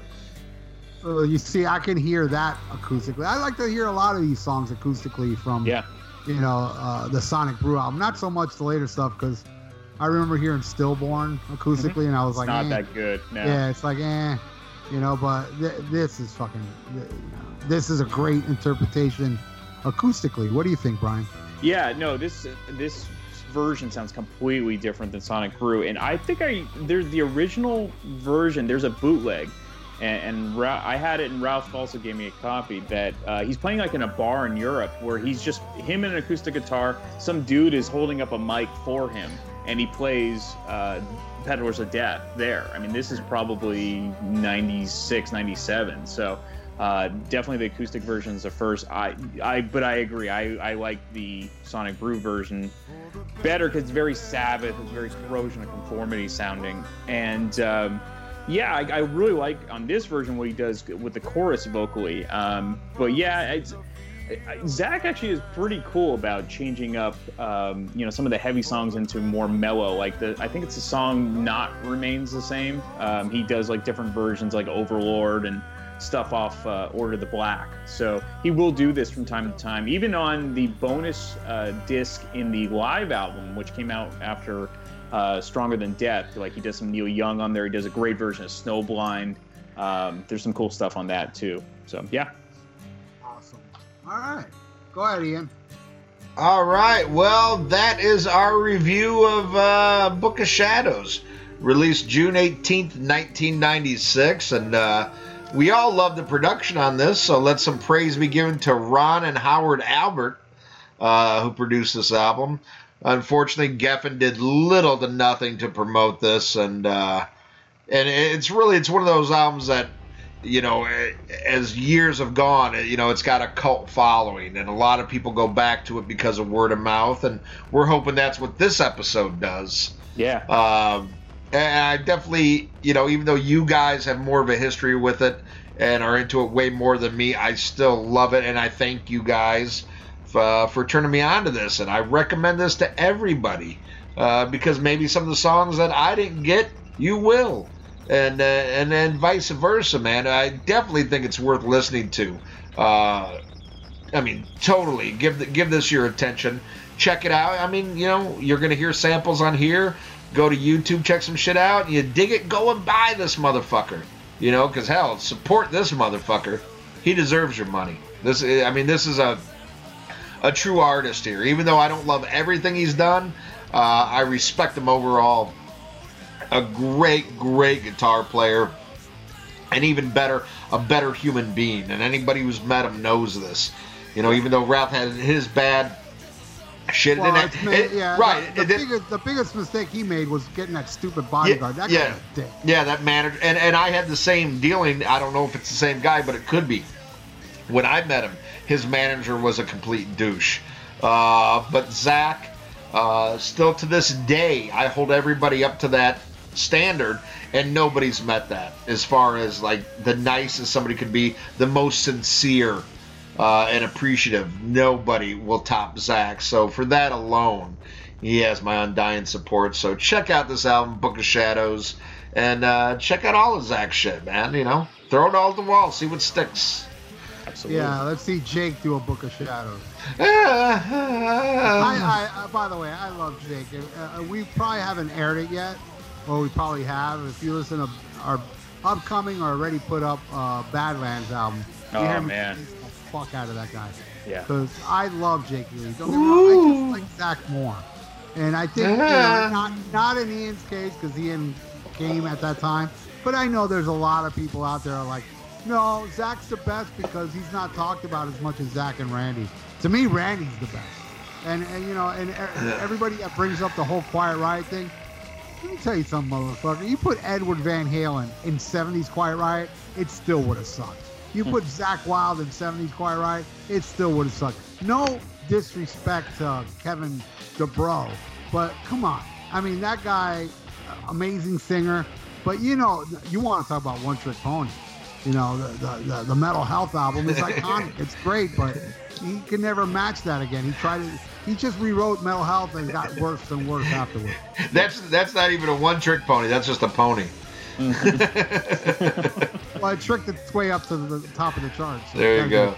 But it's a one-trick pony, #1 album. See what I did there? But I'm not that much of a hipster. The real hipster would be the guy who'd say like, "Oh God, it's the Joe Holmes era, or it's the Gus G era." Gus G, yeah. Or I only listen to Bernie Tomei era.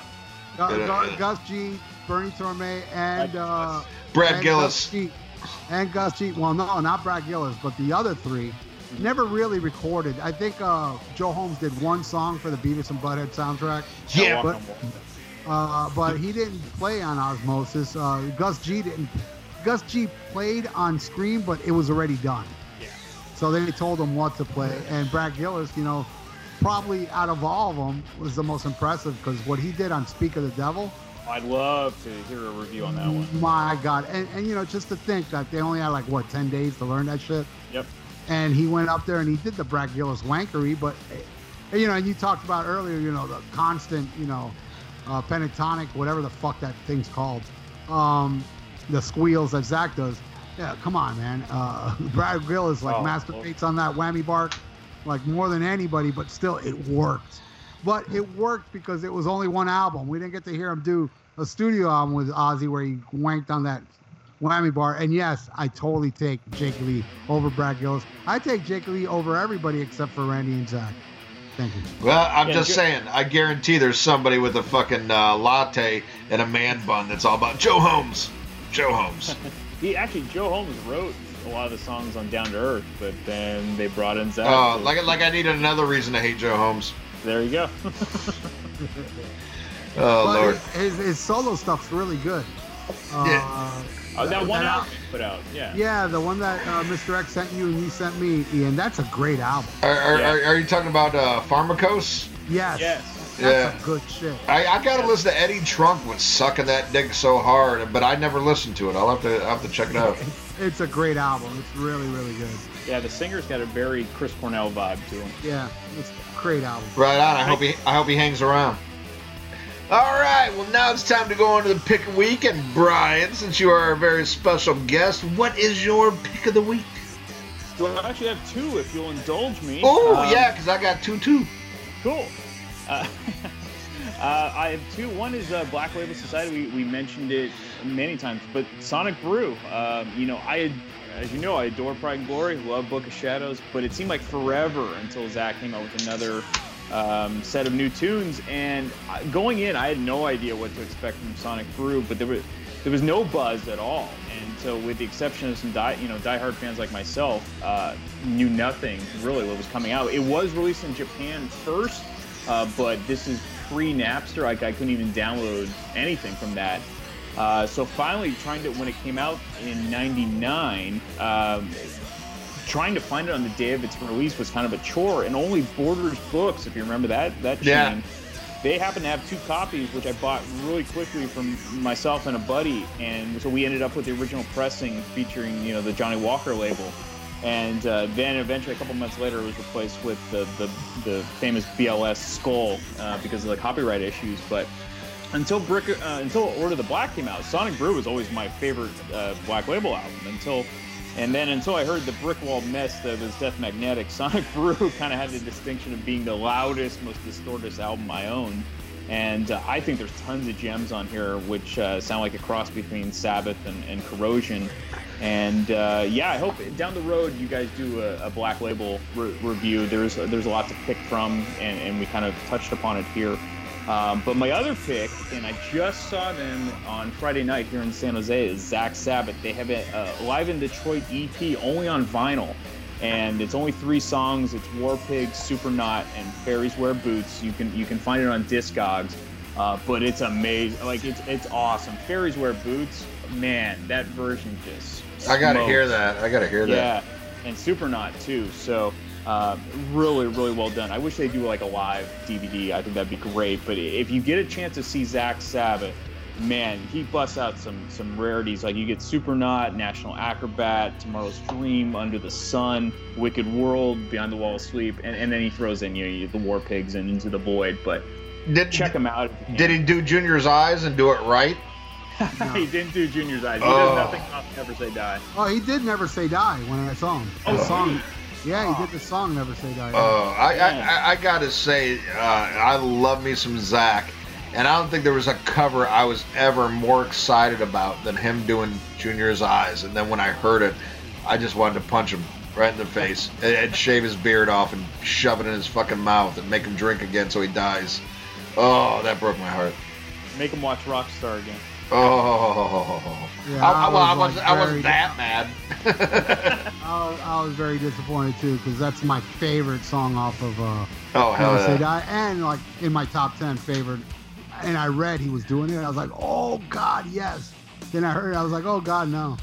All right, I have 2 picks. My first pick is my favorite Zakk Wylde album, and I talked about this earlier. His 4th Black Label Society album, 2003's Blessed Hell Ride. Oh my God, Stoned and Drunk, Doomsday Jesus, Stillborn, the title track, Funeral Bell, We Live No More, and I really love, if you can get it with the Japanese bonus track, Fun. Oh, I love that fucking song. Yeah. Oh my God. And a hilarious story. I think you can find it on YouTube about, what that song's about and how it came about. But a great album that's really just him and Greg Nunemacher, who used to be the drummer for Crowbar and then joined BLS. An amazing drummer. Nunemacher fucking slays. I wish he was still in the band because he was fucking incredible. And I was lucky enough I never got to see him with Crowbar, but I got to see him with fucking Zach.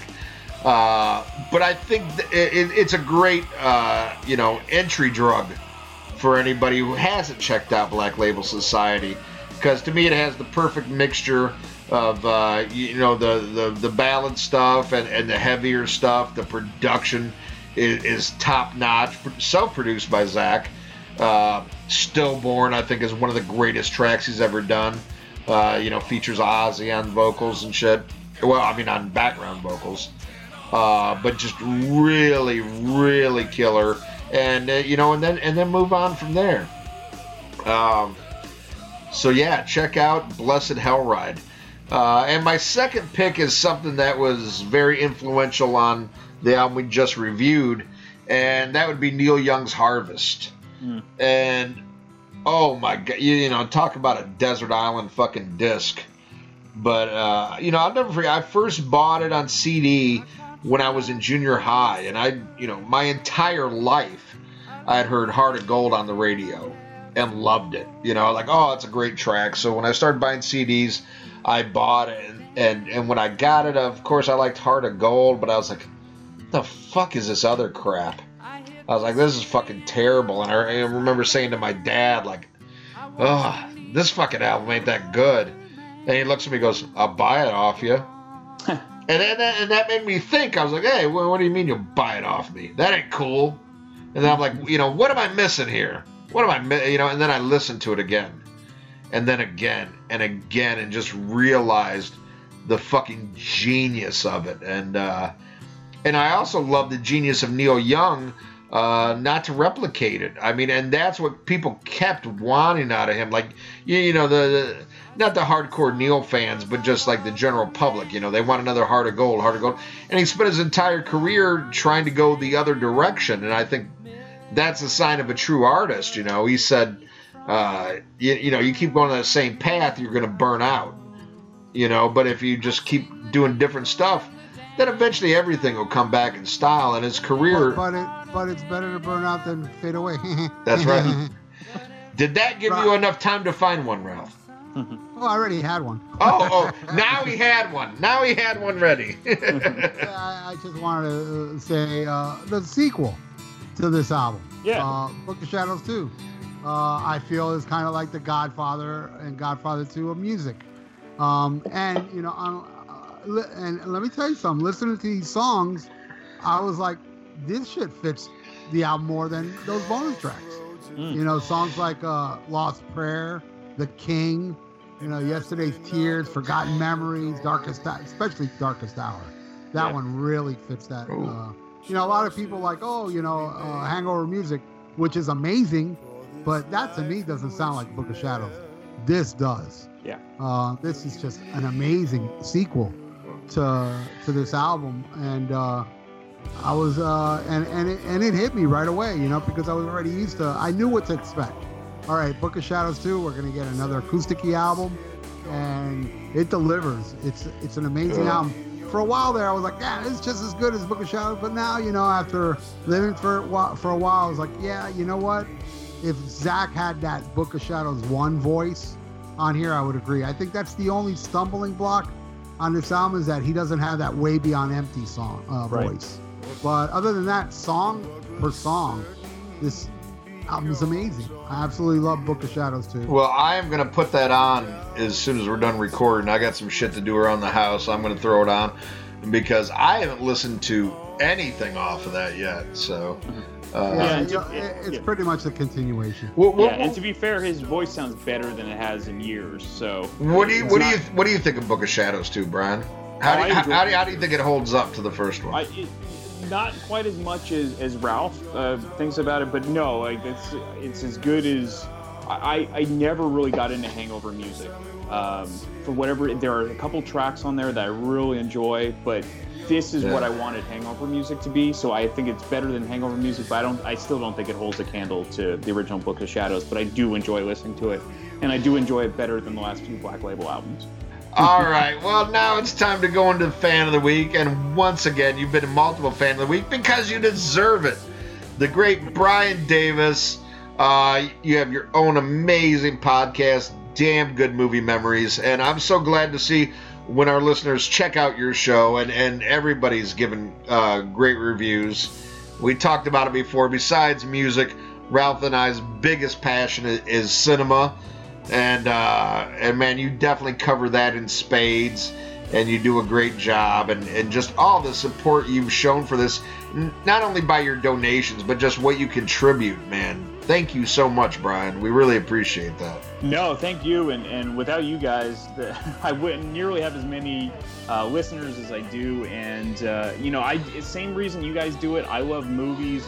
I love introducing people to movies that they may or may not have seen, and just talking about it and getting guests on that are truly passionate about that stuff. And I love cross promoting, and it's a lot of fun. I can't thank you guys enough for supporting the show.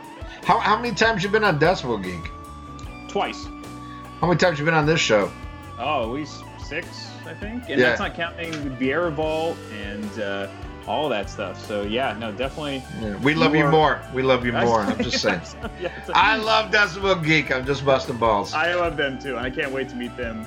Or I've already met them at the Rock and Pod Expo. Yeah, I'll go down on record right now saying Brian Davis is the best guest we've had. Period. Because of his background on the songs, his great way of describing songs, and it's very infectious the way you talk, bro. So I'd say you're the best we've ever had.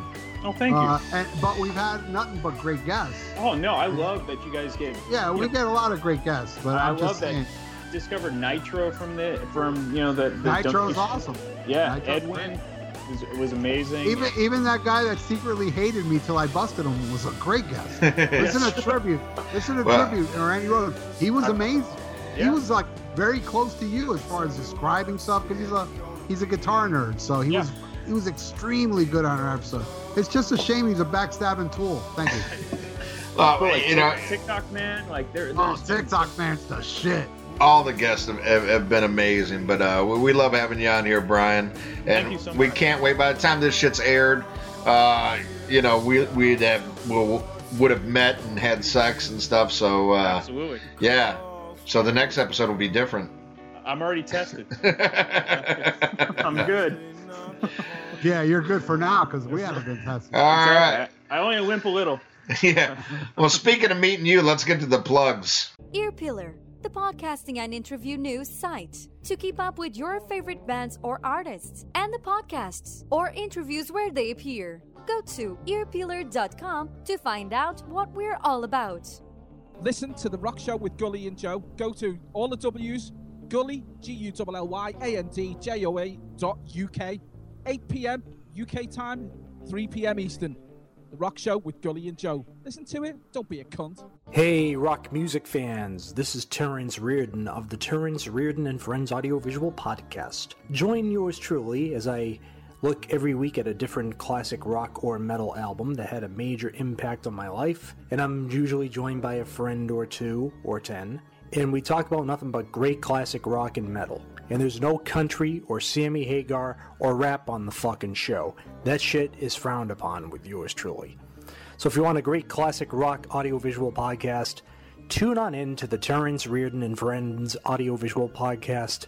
New episodes every Monday, exclusively on YouTube. Are you ready for the hottest new podcast out there? Check out the Vieira Vault, featuring none other than Dr.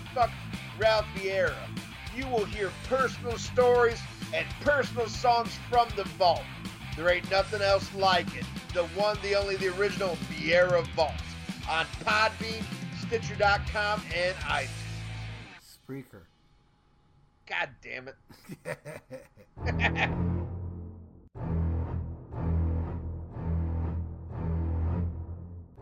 Tired of your long commute and boring workday? Well, join Brian Davis and his gang of movie buffs as they talk about a different movie subject every week on Damn Good Movie Memories. We discuss movie themes like our favorite movie villains, favorite soundtracks, and worst movie remakes, and much more. Check us out on iTunes and Podbean at damngoodmoviememories.podbean.com.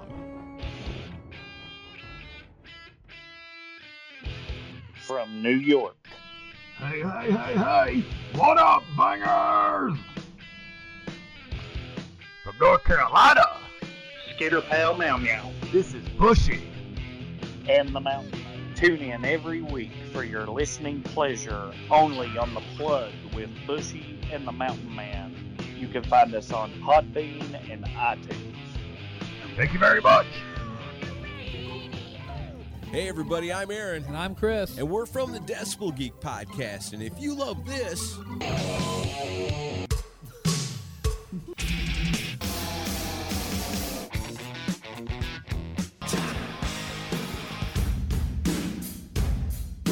then you'll love us. That's right. Brand new episode every single Monday. You can find us on iTunes and at decibelgeek.com. And the best thing is, it's rock and roll and it's always free. This is Ian Wadley, Wadzilla from Wadzilla's World. Do you want to hear the greatest, most eclectic show on the internet? Show up for the best in hard rock, heavy metal, classic rock, funk, soul, and anything else I deem necessary. Wadzilla World, only on Cranium Radio, 10 a.m. Central Standard Time to 3 p.m. Central Standard Time. Be here or be a bitch. Welcome to the best fucking show you'll ever hear in your life. Thursday night, 8 p.m. Eastern, The Dr. Fuck Show. Yes, tune in here at that metal station for The Dr. Fuck Show. I've been doing this show right here for years, and the chat room's always packed, the jams are always playing, and yeah, you may get a rant every freaking week from me. Fuck, not freaking. I don't want to say freaking. I mean fucking. So join me and my lunatics that are let out of the asylum here on that metal station, 8 p.m. Eastern Time, Thursday nights. Join me. Let's lose our fucking minds. All right. Well, if you love this episode, then you love guitar and Brian Davis. Come back next week. Who's it going to be? I don't know, but it's going to be one of you listeners because we are still doing the fan episodes. And, yeah, I'm drunk. And we're going to rip on people, and we don't give a fuck what anybody thinks. That's next week on the Rock and Metal Combat Podcast. And hey, we need 1,000 subscribers if you want some more YouTube exclusive. If not, it ain't going to happen. Yeah. And it doesn't look good, Ian. I know. Well, I saw like 2 more people joined. Yeah, it's like I think that boat has sailed unless the listener. Hey, we got over 2,000 people on our Facebook page. Come on, it only takes like what 130 or something like that. We've got almost 3,000 people. Look at that. So it only takes like 100 of you clowns. Yeah. I mean you nice people. Use it or lose it. Sweet Game is the name of pain. I said, oh my God, it's Kiff. Oh my God.